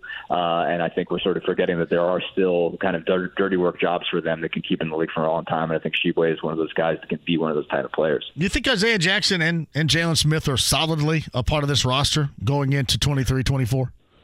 It's funny. I do for this year at least. Obviously, if something comes available, when there's an offer to, if somebody else needs a player like that, they're not going to say, well, we're definitely never going to move one of those two guys. I do think they look at them both and see high potential and like what's there. And I don't think they made a decision between the two of them, because I think they both have different skill sets and they have stuff that one is better at than the other. And I don't think they've separated, which is a bit of an issue. That's made it, I think, difficult for them. I think, Smith is the better shooter. He's probably the more all-around good scorer. He rebounds at a higher rate than not only Jackson, but also Miles Turner. But obviously Jackson is the guy that can get up the highest. He's the guy that's finishing lobs and blocking shots, and he's got just so much bounce to him, and it's a hard guy to give up on. So I think that's the thing in both cases. First of all, they really like them as people. Rick Carlisle was said over and over again, especially when they were dealing with really the minutes crunch last year, that they handled it just so professionally as guys that are only, I think Isaiah's 21, and I think, Jalen's 22, 23. He was really impressed with just how they handled the fact that, hey, you're going to go a couple games without playing now. We're going to get the other one in. You're going to play a couple games, and he's going to play a couple games, and it's going to go back and forth. And when you're not in, you just got to do the best you can, stay ready just in case we need you, but also just be prepared to go 2 or 3 games and keep your head together. So they really like them as people, as locker room guys. They like their skill sets, and I don't think they've decided which one they like better yet. So they're going to make the team. It's just a question of, does an offer come about? Does a trade scenario come about sometime in the rest of this offseason that makes sense for them to move one of those guys and clear out that space and finally kind of commit to somebody as the backup 5. Now, do you get to go to Vegas? I do. Yeah, I'll be out there for, I think, 4 days. We'll start go out there Friday morning and stay until Tuesday. All right, so give me a time comparison here in covering and writing compared to poolsiding. There will be a lot of covering and writing, I think. I did not. It's okay. Your bosses don't listen. Everything's good. Yeah, just you can tell me. Yeah. You can tell me. There will be plenty of working. I promise you that. Okay. Poolsiding sounds pretty cool. Next year I'm going to save so I can spend more time poolsiding. But I think this year I'm going to be I'm going to be pretty much in that gym for the most part. I got you. All right, Dustin. I appreciate you. Absolutely. Thanks so much for having me, JMV. It's Dustin DePurak of the Star on the Andy Moore Automotive Group hotline. Yeah, poolsiding's great.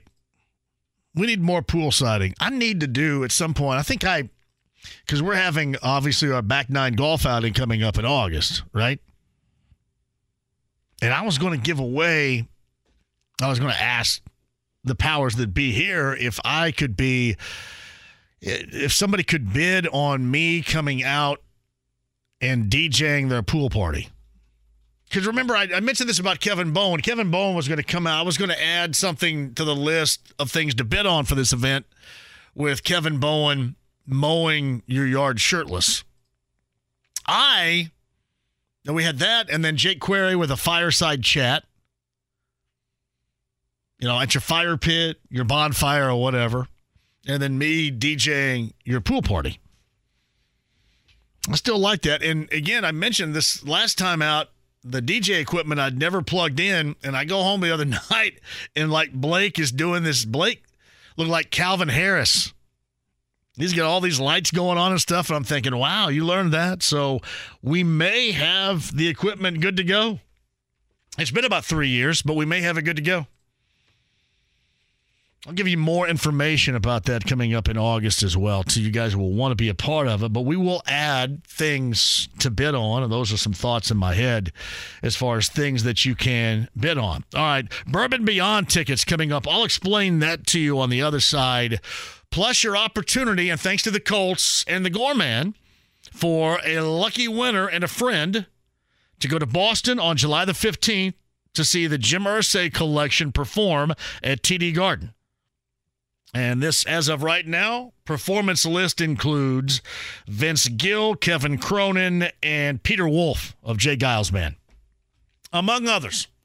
July the 15th. And the Gorman's going to take care of the tickets to the event, transportation to the event, airfare to and from, and hotel accommodations for you. When you hear a re-entry from something with Cronin, something with Vince Gill, or something with Peter Wolf?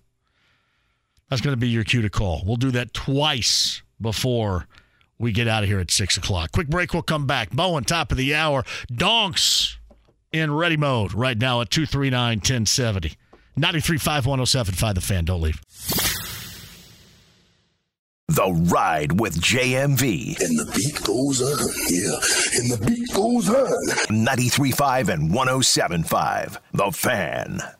Our executive producer, Todd Meyer, wanted to make sure everybody knew that I knew that Vince Gill was a part of this edition of Pure Prairie League, but not a part of the Amy Pure Prairie League at the beginning. He was yelling in his office down there. Pure Prairie League, that's Vince Gill. Vince Gill is going to be a part of the Jim Irsay collection in Boston, July the 15th. And we are looking for a qualifier right here. We're going to get qualifiers together for the next 3 days. Actually, now 2.5 days. And then pick a winner over the weekend and announce that on Monday. You guys down with that program? We're just giving back, and thanks to the Colts, thanks to the Gorman and Jim Irsay for doing this. But this is just our way of giving back to you. You guys have some fun. We all need some fun. And believe me, this summer is not close to being over, even if schools start ridiculously early now. Get a lot more fun to be had. Number 9 at 239-1070 is going to be a qualifier. Let's get the Donk here, who's been on hold at 239-1070. Hello, Donk. What up, brother? Hey, man, how good was Iria's last week? Oh, that's dude. Delicious. Let me tell you, buddy. Let me tell you, I could do that every month, a live show like that. It was so spectacular. Dude, I brought the Donkette, some freaking I love the Donkette. lasagna. Oh, dude, it went over well. That's a happy life for you over there when you bring the lasagna to the Donkette. Yeah. It is. Dude, I'm in a good mood because Pacers have champagne problems. One of the problems is something we've not talked about is Mr. McConnell and then Mr. Naismith. Both are very good players, I believe, and I don't see them touching the floor. Not right now, man. What do you think? And what can we get for this is just me, and people are going to disagree on this, especially since I often ride with the Donk. They need to be able to play defense, and we know that TJ is not a very good defensive player. But right. I think that this team misses what he does in a variety of ways. It's kind of like what I explained with Buddy Hield. I mean, I guess it's not something. Buddy Hield, you could, I think, easily see that if his volume of three-point making isn't there, then their volume of scoring isn't there, and that's problematic. But I just think what McConnell brings off the bench is necessary for that group off the bench, and I think if you take that away, that's problematic. But clearly, if let's just say, for example, Donk, you do take that away, I think that's something that you understandably you could try to replace with somebody else more so than volume three-point making. So that's more understandable than the Hield, but I compare both. You take each away, and I think this team is just different, especially offensively. I'm not sure your thoughts on this are caught it, but Toppin, dude, Toppin could be special. Because not only did he, believe both the times that Knicks played here, he ripped him a new rear, like 32 and 34. Right. Those were like two of the final 4 games here of the season, or with the Knicks. I think one might have been in the Garden, one was here. But he goes for 32 and 34, and that's why I asked Dustin when he was just on, you think that played a role? And they're just taking a swing at something right now. We're going to take a swing. There's probably something bigger they may have been looking for, and at least to their credit, they haven't said that or suggested anything yet. That part is good, but I just think you take a chance on this dude. It's like trying to get something in the now with also still eyeballing the plan for the future, and I can get with that. I think, man, you take that kid out of that crap hole called New York, put him back in the Midwest. I think he's going to be happy. My man, thank you. Enjoy the show. Donk anytime, man. It's great to see Donk. Iria's was great on Thursday. I hope I'm talking to a lot of you that stopped by. I know we had storms and really bad weather that day, last Thursday. You know, what was new, right? But Iria's, and again, a shout out to Matt and Dom for having us, and Brent Halverson. But you talk about the top of the list of all-timers for a Tavern Tour stop, that was it. Man, was it good. Know where to begin on that. Chicken marsala. I did not go with the red sauce. I went with the, whatever the hell the other one was. Had a lot of mushrooms in it. I went with the brown sauce, which does not sound appealing. Give me the brown sauce. But it was awesome. And hopefully we can do that again. I know I talked to Matt afterwards, and we're going to see if we can't get back in there again sometime soon. But it was just a great time. At JMV, Spencer Steer is a stud. He just keeps ripping the ball. I mean, you look what he has done as a rookie. You look what De La Cruz is doing as a rookie. He's got, Matt McClain, what he's up to with this team. It is hard for me to fathom if they don't get just a little bit better pitching-wise. I mean, they're so far away with that. And we were talking to Lance McAllister a little bit earlier. I'm not necessarily certain that the return in August of Hunter Green and Nick Lodolo is going to make a massive difference. But really anything right now, they're hanging on at times offensively. And they have to get like double insurance runs. Well, that's good right there. They got an insurance run. No, can't be singular. This has got to be plural insurance runs. I mean, you got to have double backup going. Because you can't count on that pitching staff to do really anything. Abbott, and then you've counted on Diaz. I mean, he's an all-star, but I mean, he's been flapping in the breeze a couple of different times too. You can't count on it, and I don't know how long. I'll ride this thing.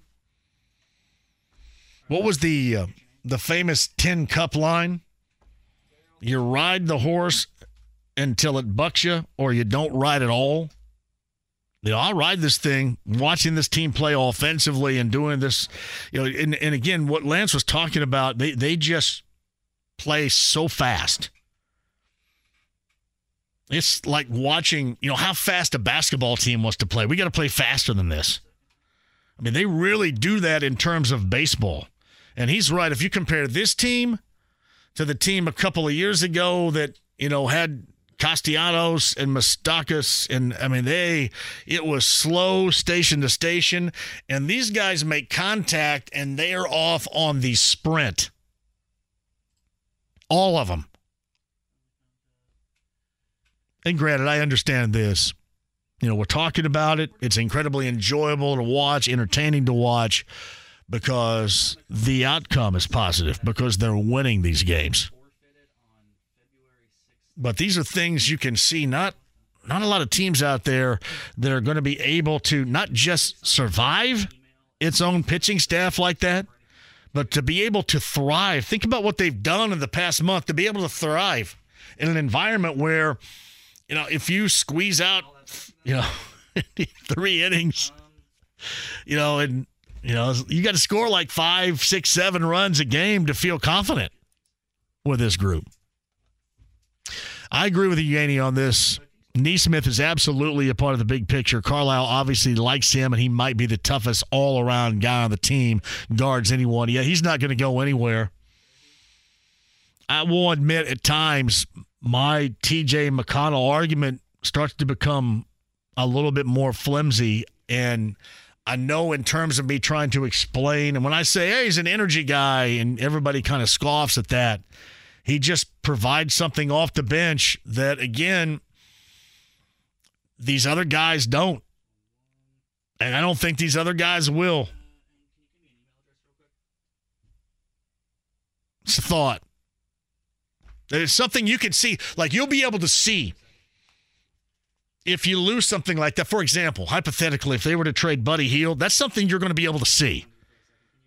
Good luck scoring, 125, 135 in a game without that volume 3-point making.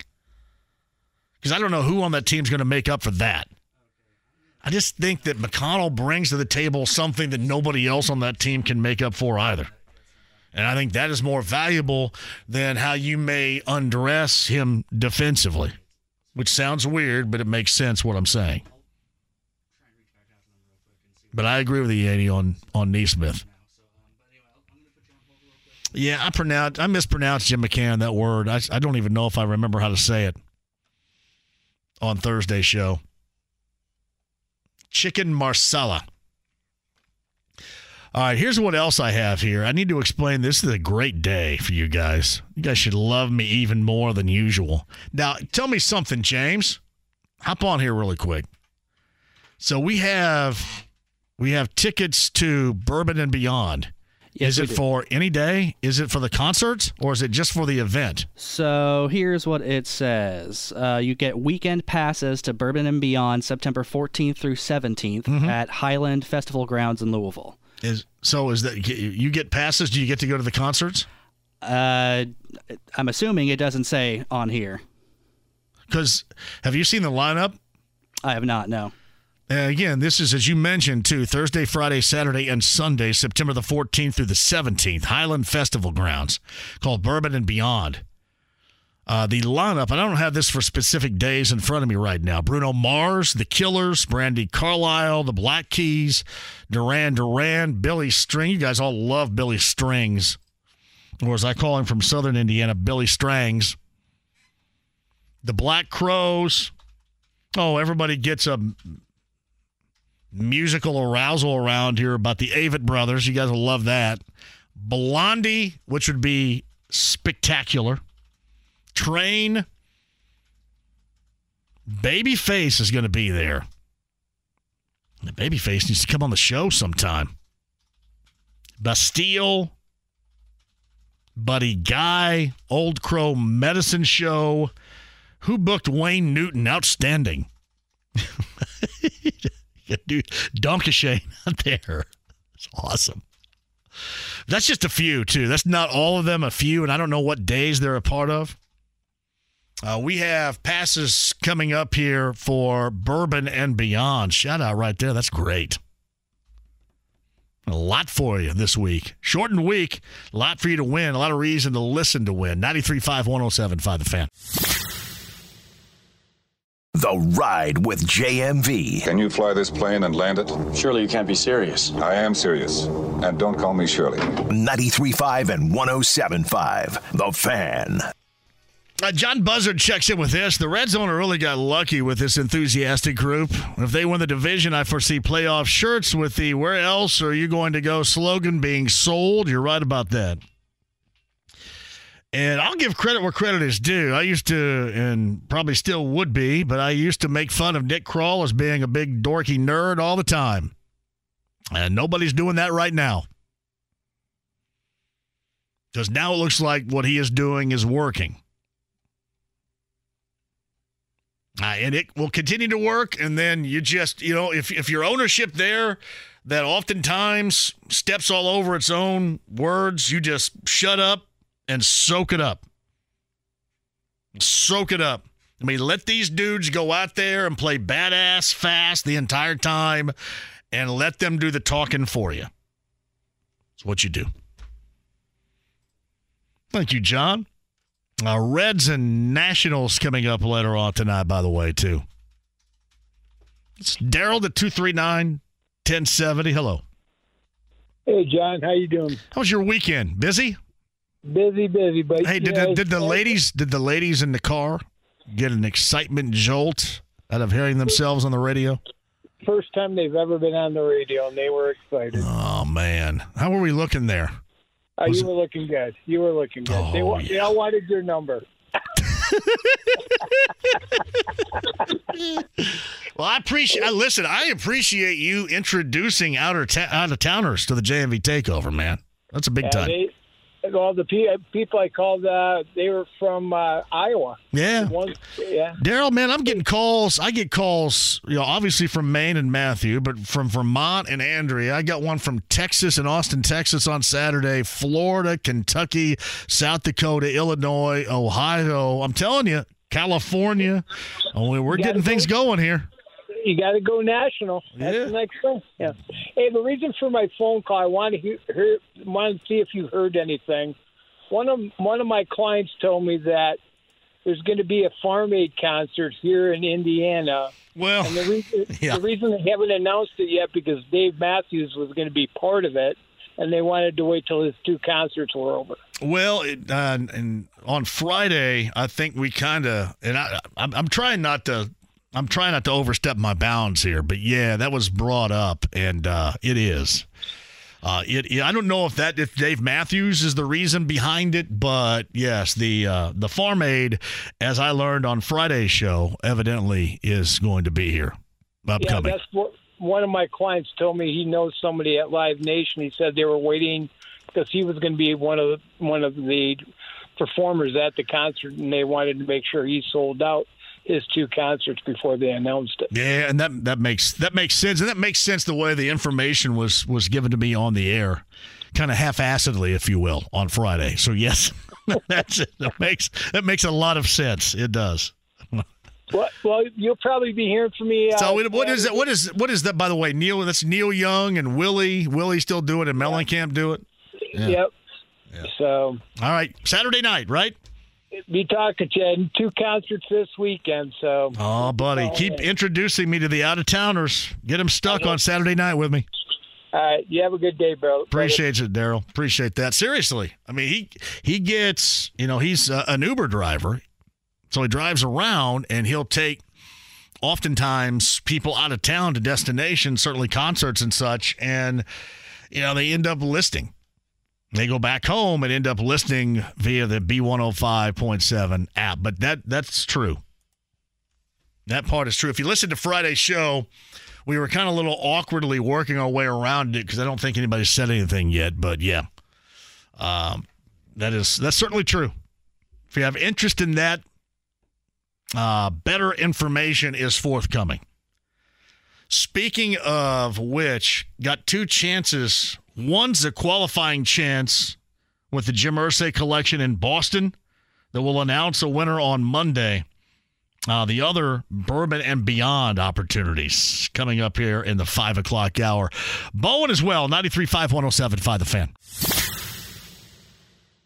The Ride with JMV. Now you listen here.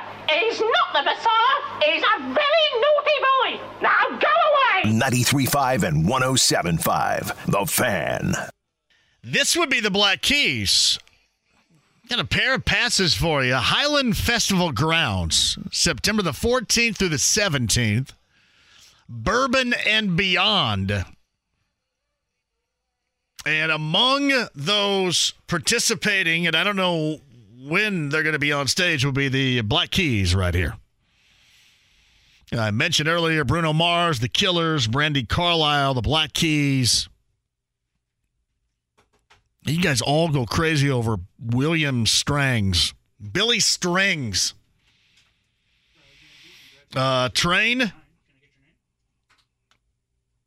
Black Crowes, Avett Brothers.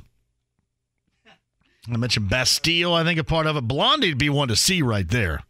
I think Debbie Harry's like 76 years old.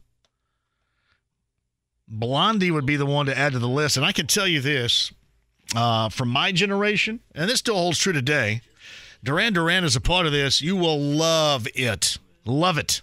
Love, love, love Duran Duran. It's a promise. It's going on maybe 6 years. At Ravinia Fest up in Chicago, I saw Duran Duran and Nile Rodgers and Chic, and it was awesome. Even for that wine and cheese crowd, it was fired up. Great. And Nile Rodgers. Nile Rodgers had written and produced so much, from David Bowie and Let's Dance and that album, Like a Virgin with Madonna. That mid to late 80s Duran Duran sound that started with Notorious.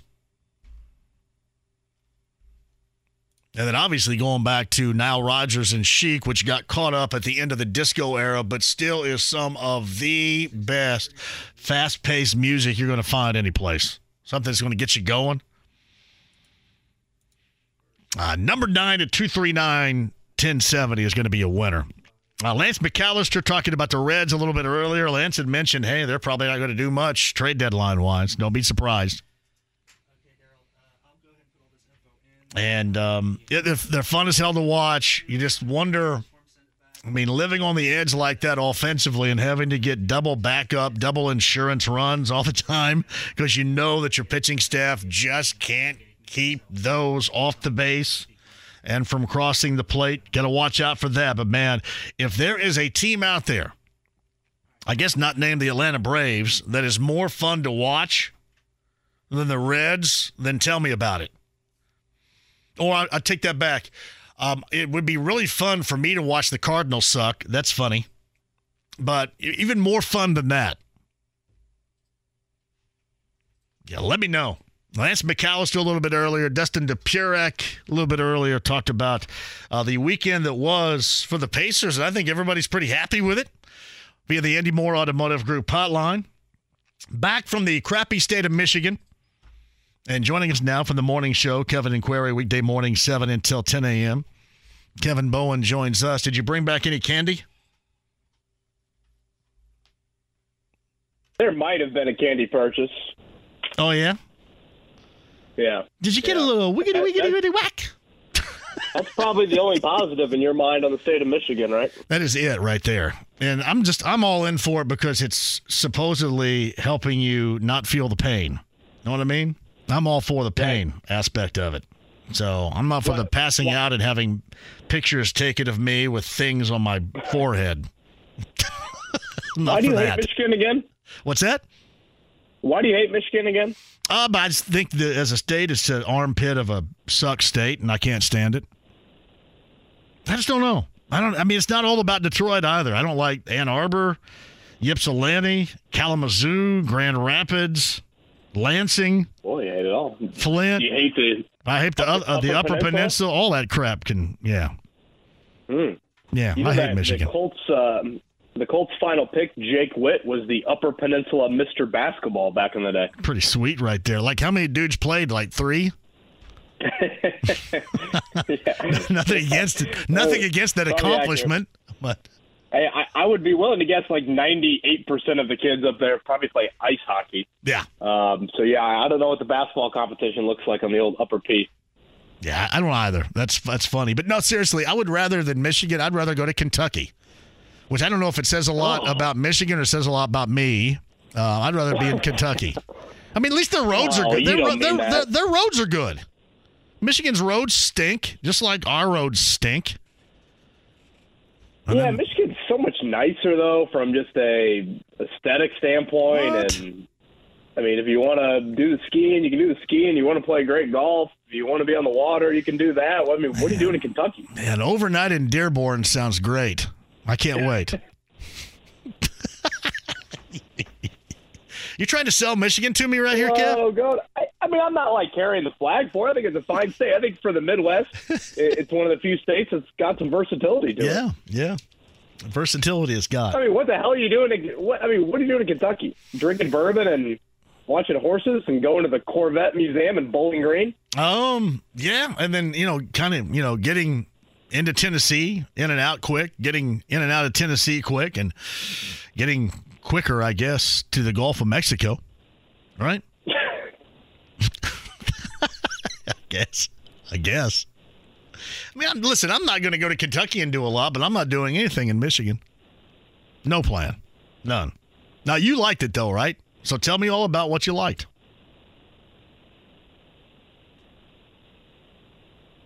Kev, are you there? All right, I'm going to put Kev on hold. It sounded like he faded away. I've never been a fan of Michigan. It has nothing to do with the Wolverines or Sparty or Dane Fife or anything. Well, the Brawl. Yeah, you're back now. Yeah, for some reason you just kind of drifted away. Or the 84 Tigers. I'll go ahead and let you know you're back. Or Barry Sanders or Wayne Fonts. What's that? Yeah, none of it. Yeah, I can hear you. Just never really liked it. Let's see if we can get Kevin back on here. Hey, sometimes I can't help when stuff goes bumpy. I mean, I bring it up. Kevin Bowen joins us now. Rejoins us now. Are you still in Michigan right now? Is that what your phone line's doing to you up there? Are they on dial-up? Yeah. I was going to say the upper P. We're a dial-up nation up here. So we were just south of Traverse City. Oh gosh! And I've heard great. Yeah, we were more of a remote location. It's a family reunion, big crew. We do it every 2 years. But my wife and some of her cousins went up to Traverse City. They did some winery stuff up there. I think it's got to state that great golf, very underrated golf. Great skiing, great outdoors. You can hit up the water. I mean, you got a multitude of water locations to go to.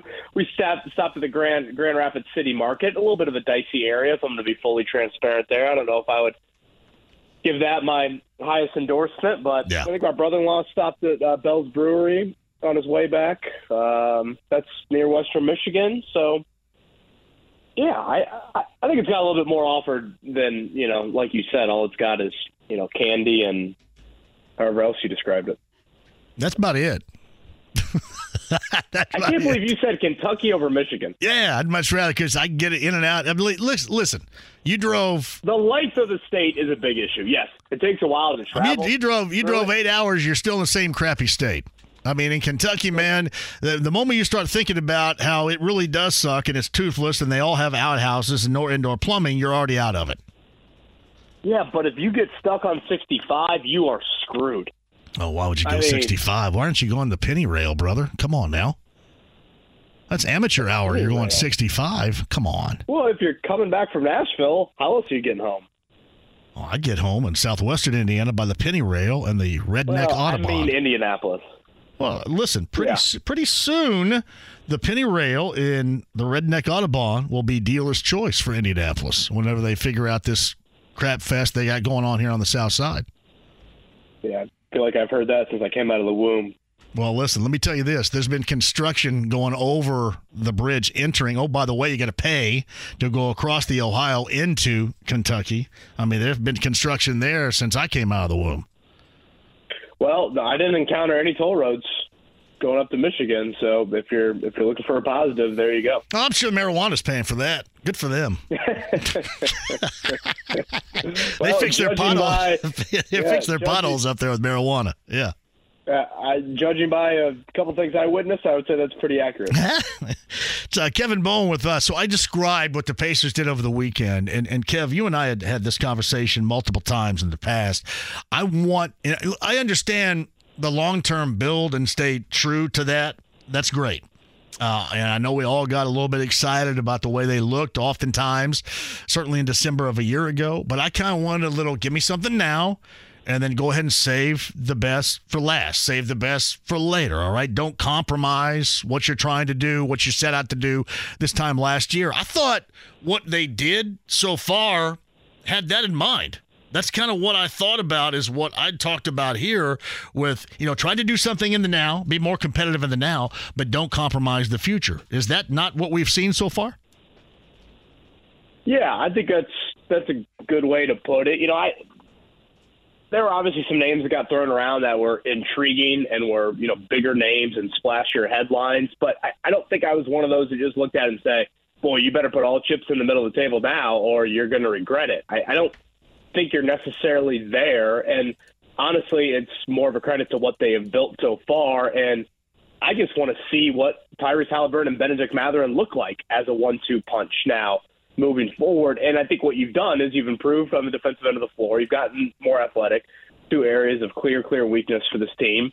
And now your 2 lead guys in Halliburton and Mathurin can still try and grow and see if they are that 1-2 punch that you feel like you can build with and obviously build around moving forward. And I guess what pieces you need to add moving forward, because they're still going to have tons of cap space next year. They're going to have 2 first-round picks. Like, they are still going to be in a really good situation to maneuver if they choose to do whatever path they feel like is necessary to move further up in the East. So I thought both the moves made a lot of sense.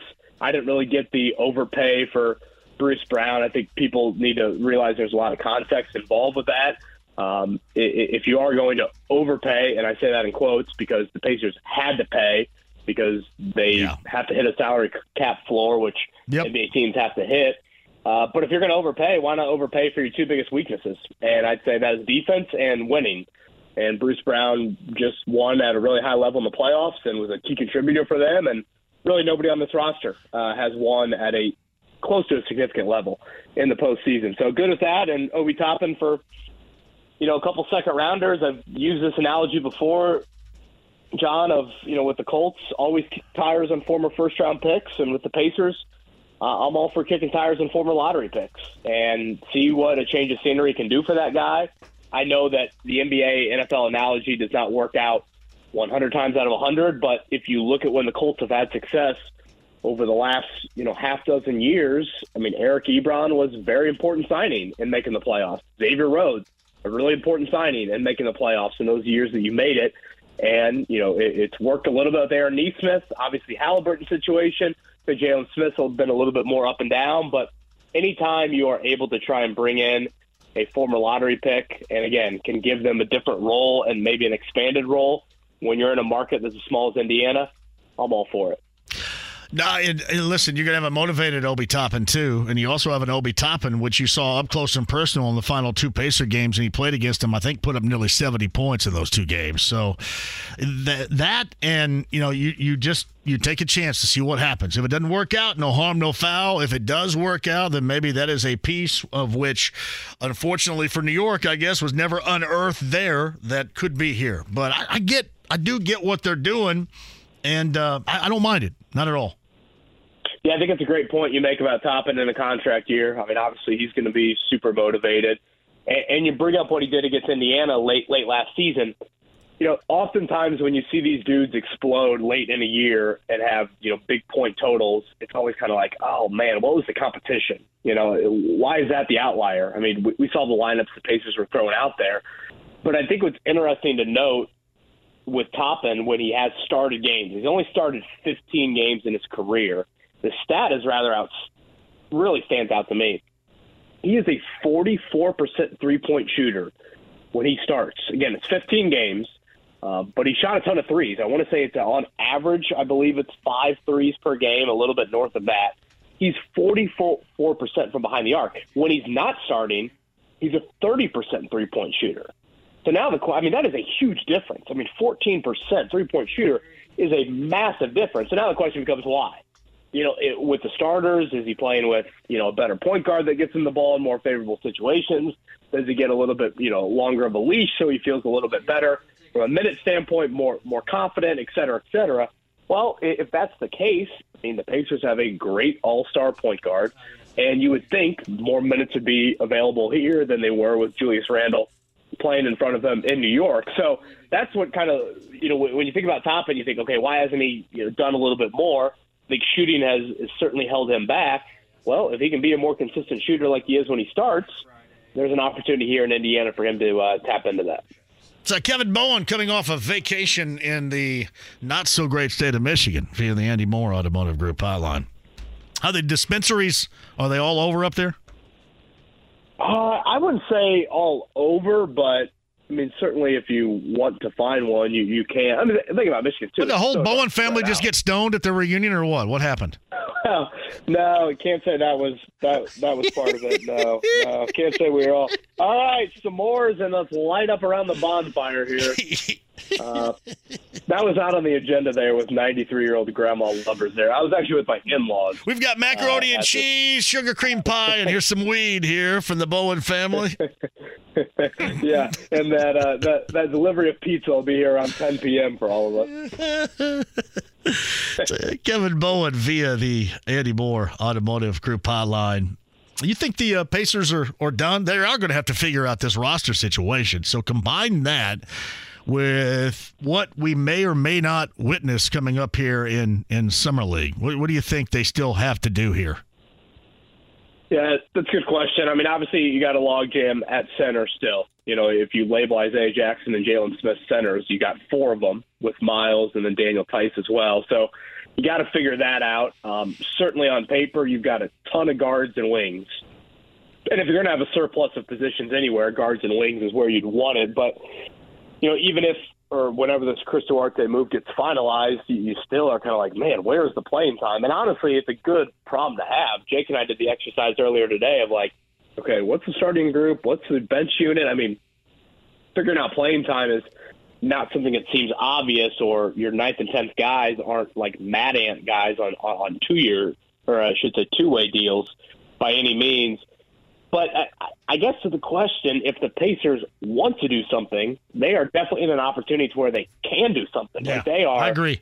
I mean, they've got cap space still. They've got the 2 first-round picks. They've got guys that I think would be attractive to super win-now teams. And, you know, they have a variety of pieces that they can kind of play with here. So I think everybody in the NBA, it's on the Damian Lillard waiting hold here of, all right, let's all get to Vegas for the Summer League, figure out where Lillard's going, and then, you know, play off the dominoes from there.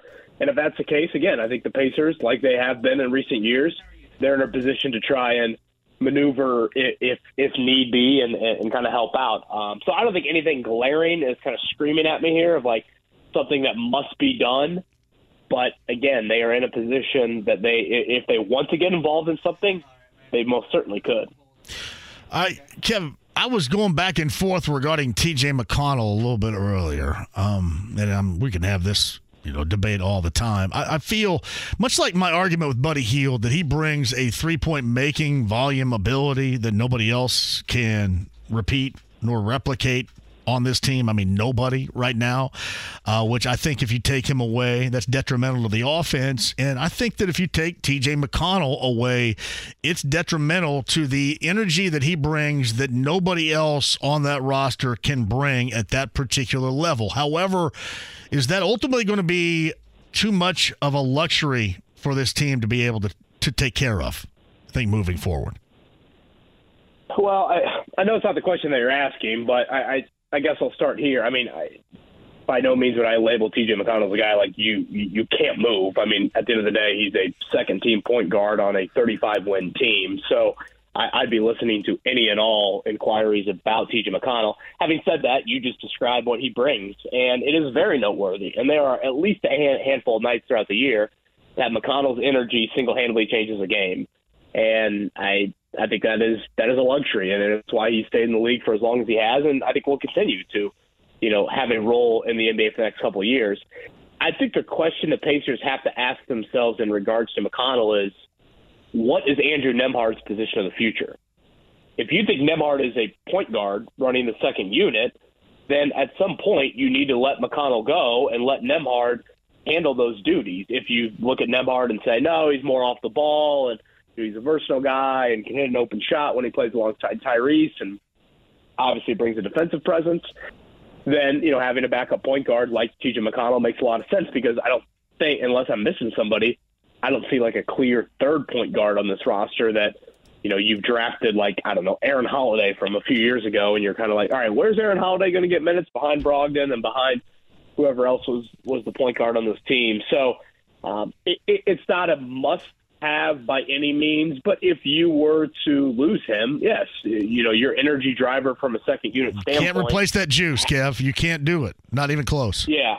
How would you create that? Because, Matherin's a guy that brings energy, but he brings energy in a much different way. And it's one thing when your energy driver is that point guard, when he's picking up full court and he's, getting in the, under the, skin of some other guys, and he's chirping with the opposing bench, and he knows a lot of guys around the league. You always see him, talking to guys and smirking, and we all see the steal in the backcourt that he seemingly gets every game. So he would be a loss. I don't want to act like he wouldn't, but it's not some make-or-break situation to where I would be looking at it and say, oh, my gosh, lottery-protected pick or nothing for T.J. McConnell.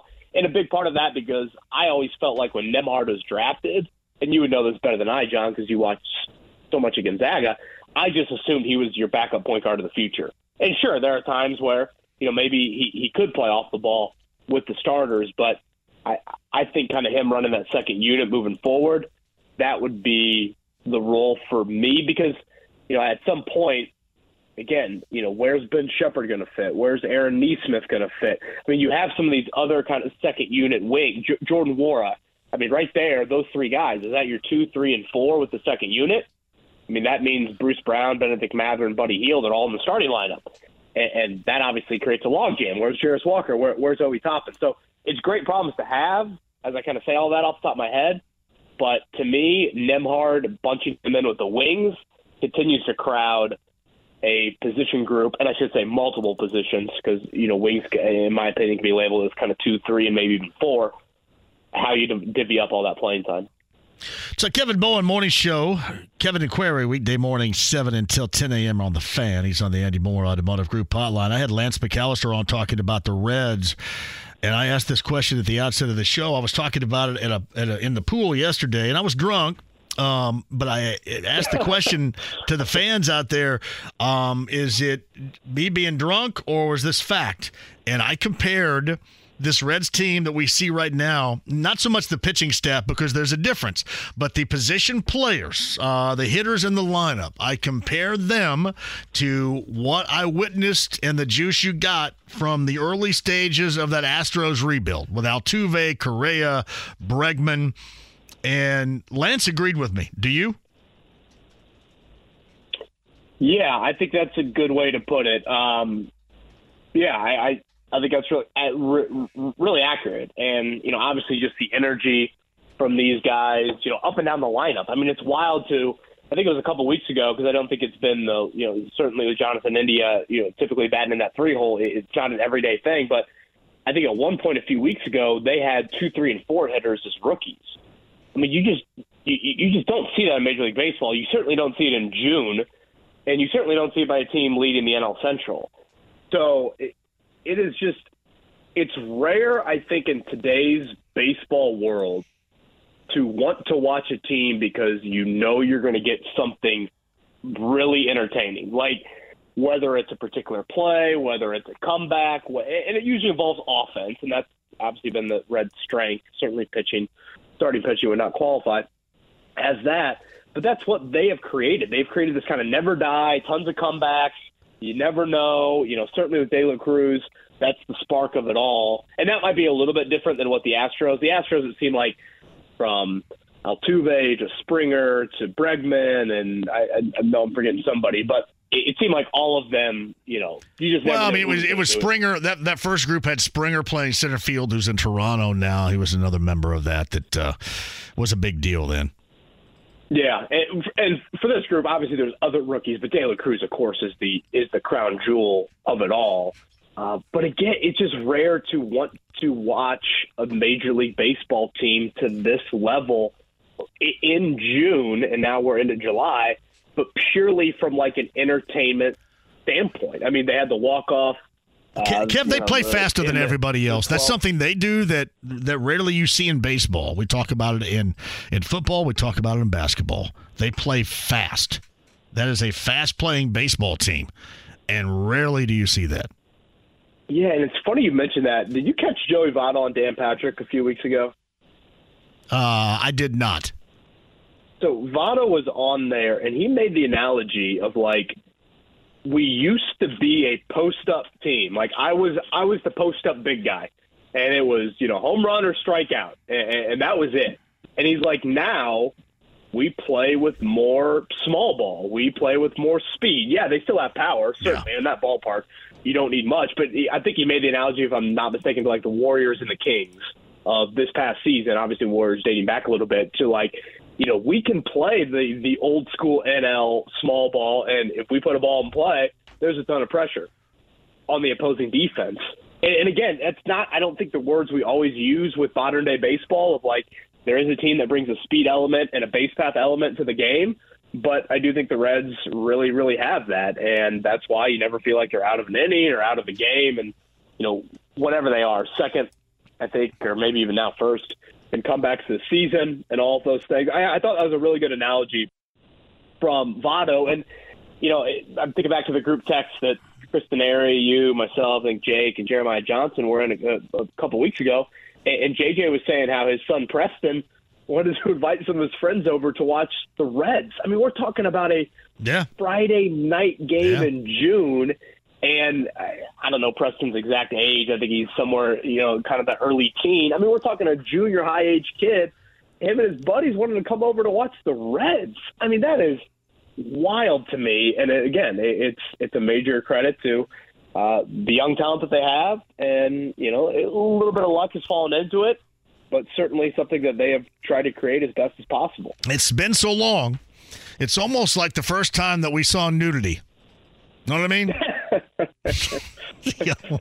Remember that first time you saw nudity, Kev? You go, whoa, okay. I'd like to see some more of that. That's kind of why I feel about this Reds team. It's been so long since there's been anything like this, any level of excitement. And what it does, it engages you with the rest of Major League Baseball, not just the Reds. So it's beneficial to baseball in general. But certainly it's like that time, the first time you saw nudity. What year was that? What's the first time you saw nudity, Kev? You remember? Well, I do remember the year. I don't think I got 162 straight nights of it though. Once I saw it. Well, you're not living until you do, brother. Let me tell you. I think I came across a Playboy at probably about third grade, fourth grade. Something. Oh yeah. See, I grew up in a rural area, so we had Playboys underneath the hay bales in the barn in the loft. Sure, I mean. After the pigs get fed, it's time for time for the farmer to get a little fixing in, right? One of the greatest all time hidden that barn loft was Bo Derek, the 10. Those are the good old days, right? That's kind of the excitement factor I feel with this Reds team right now. It's kind of like that. So anyway, what you guys got going on tomorrow? That's a hell of an analogy. Thank you. Right there by you. I wanted to work it in. I was going to work it in regardless. All right. So I just clearly wanted to work that analogy in. I forced it. What do you got tomorrow? Outstanding by you. I hope to tease, if you don't mind. We had Gennaro Pargo on today, Pacers Summer League coach. I thought that was a fun interview with him. He was pretty candid. He's the guy that played at Gonzaga, right? He played at Gonzaga? That was his brother. No, that was his brother. Yeah. Yeah, his brother Jeremy. He was an Arkansas guy. Jake snuck in a Nolan Richardson question. So he played at Arkansas, and then Jeremy Pargo, high flyer Jeremy Pargo from those Gonzaga days. But he was great. Again, candid about the rookies, but also Benedict Mathurin and Isaiah Jackson, who's on a Summer League roster as they get started on Saturday. So that's up on our podcast tomorrow. I believe we have. I think it's Katie. Gosh, I need to double check on her last name. I think it's Katie Wing.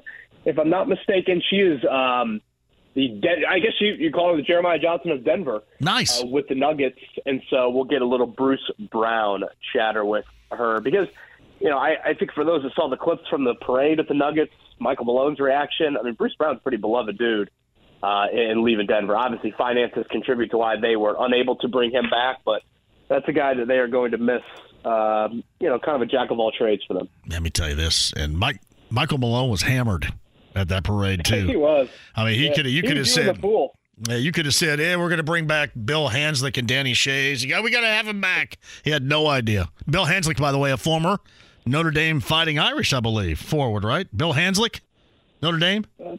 That sounds right there. Come on, man! I'm creating stuff for you right here, and you got nothing.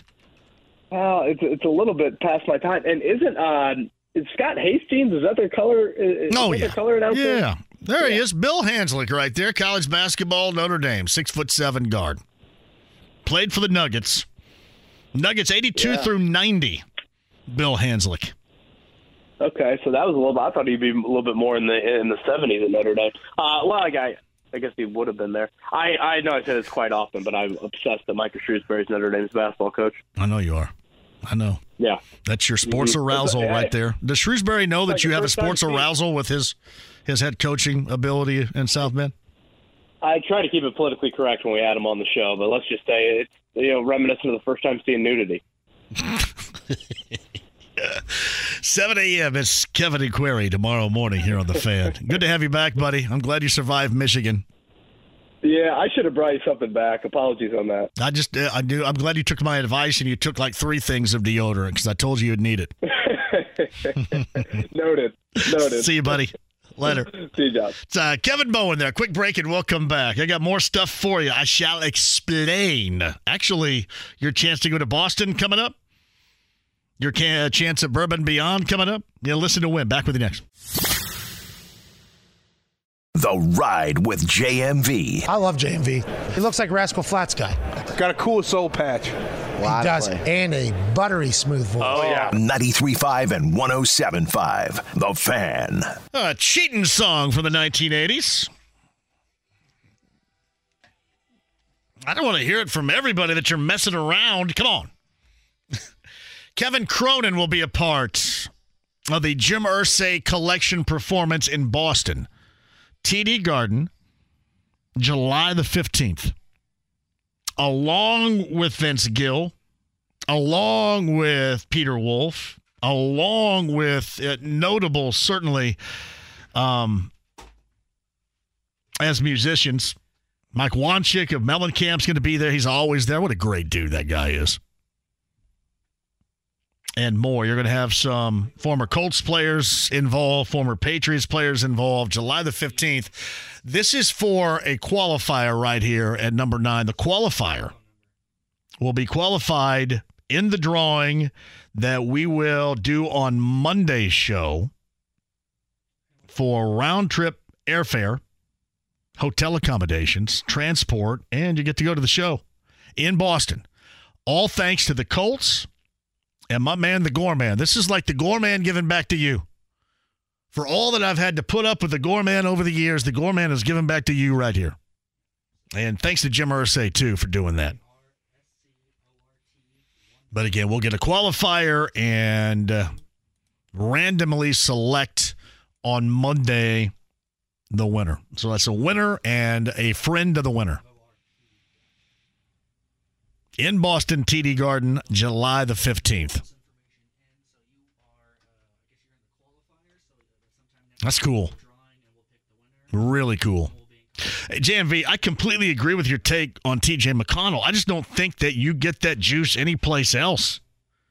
And it may be viewed as a luxury, and maybe his defense is viewed as a detriment. But let me tell you this, he's not alone on that team. I mean, a dude just got paid $260 million that also needs to get better defensively, too, and he knows that. I just think you take away that juice that McConnell brings off the bench, that's a detriment to this team. Is it enough to justify it? I mean, to me, it looked like it was a year ago. And again, it's just not something you can't argue that the same as I can argue Buddy Hield and Volume 3 making, because you can see that. I mean, let's just say, for example, you take that out of games, and good luck with getting up in the 130s. But that's my thought on McConnell. And maybe with the volume that they have on this roster and what they have to figure out, I mean, maybe that's a luxury they, as a team that didn't make the postseason, maybe that's a luxury they cannot afford. But that's exactly how I thought about it. Yeah, I think you guys are right, too, about it. I think McConnell brings much more to the table that you certainly will notice when it is no longer presented on that table. Yeah, without question. Yeah, coming up a little bit later on, too, Bourbon and Beyond. And that's coming up in September down in Louisville. And Jim McCann just actually sent me something. Bourbon and Beyond passes include the concerts. Lawn chairs can be brought in, I should say. Thank you very much, Jim McCann. And that is a hell of a show right there, everybody. I think everybody needs a little bit of that Bourbon and Beyond right there. And we got a pair of passes for you. And thanks to our folks here for setting that up, too. That's awesome. There is any number of incredible acts. Bruno Mars, The Killers, Black Keys. What's your chance to win a pair of tickets? Yeah, Babyface is on that list. Coming up before the end of the show. And, of course, we'll do all this coming up again tomorrow as well. If you missed a little bit earlier, Dustin DePurak talked about what the Pacers have done so far during free agency, so far, just really over the weekend in general. Lance McAllister of 700 WLW on the Reds. Yeah, I watched David Ross get tossed yesterday. They were jacking around the roof in Milwaukee, trying to take away shadows, I should say, for their hitters. That's pretty funny, but that is so true. Would you guys agree? And we can make a really good argument on this right now, because I'm sure we have some Cardinal fans out there, and I do laugh about the entire thing, but with the Cardinals being 11 and a half games back, getting absolutely de-pantalooned yesterday in South Beach by Miami, the Marlins put up 15. I mean, just getting completely depantsed. With all that in mind, does that take away from your interest throughout Major League Baseball? Because, frankly, I haven't had this amount of interest in baseball as a whole in a long time. And it's because the team that you follow is playing well. So in terms of the Cardinals, they're not playing well. Does that kind of leave you out to a degree? Cubs fans, you could chime in on that too. I think there's a lot to be said about that. You're just going to lose interest, especially going into July, around the All-Star break where we are right now. And I'm not suggesting this thing is going to last forever with the Reds either. It just seems like, I mentioned it a little bit earlier, right? It seems like that they have MacGyvered a lot of this, and they've done it offensively. They have made up for the lack of pitching that they have, the lack of being able to count on that pitching, other than Abbott most of the time.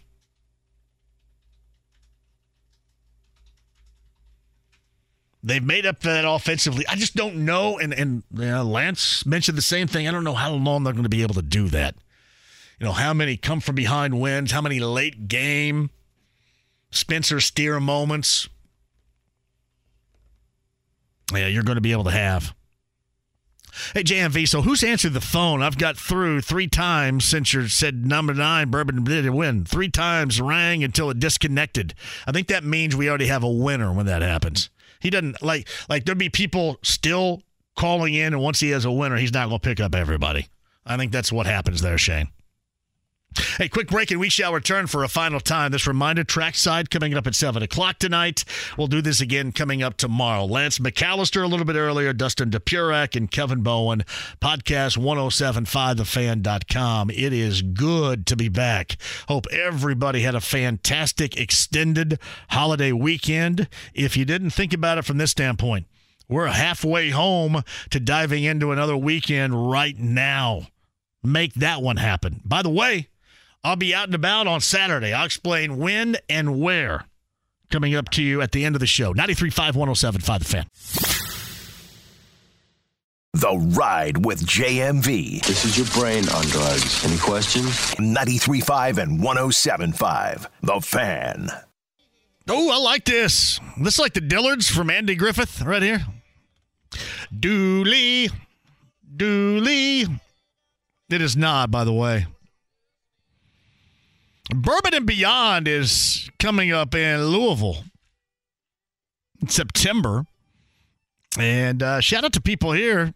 Got some passes for you. So a pair, and evidently 14th through the 17th in September, Highland Festival grounds. You get these passes and you're in to enjoy. That's Billy Strings right there. Bruno Mars, the Killers, the Black Keys. I mean, it is a who's who. I'll tell you what. Don't embarrass me, winners, if you don't stay and watch Wayne Newton. Come on. You got to have some Wayne Newton.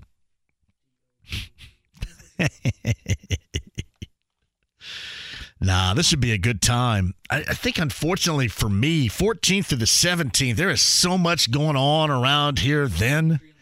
Colts season is officially underway. Yeah, Bastille's a part of it. Babyface. I don't know who Ryan Bingham is, but he looks really cool. Buddy Guy.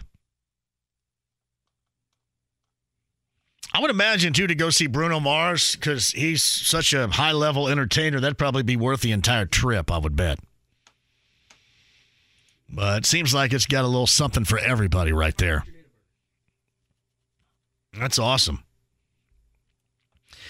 Yeah, BT, sometimes it happens that way. Now, they have Luna Azul. See, what I'm talking about here is sometimes people will show me a bar that does not have a Heaven Hill Distillery product as a part of it, and that's why we got to educate. That's why I'm here to educate. That's why you're here to educate. So you have to educate that place that they need to get that thing stat. Josh writes this: I'm a Cardinal fan, right? I've pretty much tuned out for the year at this point. Check in from time to time to see how much further back they are. And what that does, and this is just what I noticed by being a Reds fan and having so many crappy teams to have to watch, have to stomach through, that it affects overall your interest in baseball. It just does. When your team is a part of it, you're kind of you're checking out what else is going on. And in the case of, I'm sure, Cardinal fans finding their team 11 and a half games back right now on the Central, probably disassociated with it right now. I don't blame you because I've been there and I've done that. It is of no surprise. JMV, I love TJ like few others, but the Brown, Nimhard, Halliburton combo may make it tough for McConnell, but I'd take him over George Hill for sure. If you're a Reds fan, find Lance McAllister on Facebook and follow. That is true. I think McConnell has something that this team will lack. But there is a backup at the backup. Charles Bryant writes this: Charlene Darling was crazy, but you do get the plot of land and the house with mud floors. Charlene, I know it. She always was chasing after Andy. Andy has always said, oh, you know what, she's too young for me. And I'm thinking, man, one of these days you're going to regret that. Taylor, come on. No, that is true. That is pretty funny right there, though. That little combination's really funny. And a shout out to Lance McAllister for the tweet right there. Rex chimes in with this. Great guest, JMV. Last Reds game I attended. I listened to Lance on the post game on the way, all the way back to Indy, in fact. Great reception all the way to Lawrenceburg. Nah, he's a good dude right there. Lance McAllister from the big one earlier. Dustin DePurak from the Indy Star about the Pacers earlier. Kevin Bowen went to Michigan. In a family reunion where everybody got stoned. No, I'm just joking. He did not. Not at all. Kev's always really good. Tomorrow morning, Kevin and Query 7 until 10 a.m. right here on The Fan. 1075thefan.com. Make sure you sign up your foursome for our golf outing, too. 1075thefan.com. Do it. More of your chances to qualify for the Boston trip. The Jim Irsay collection, that's tomorrow. More Bourbon and Beyond passes tomorrow, too. James, great job today, brother. Trackside tonight, 7 o'clock. Otherwise, I'm back right here with you tomorrow at 3. It's 93.5 and 107.5 The Fan. Have a great night.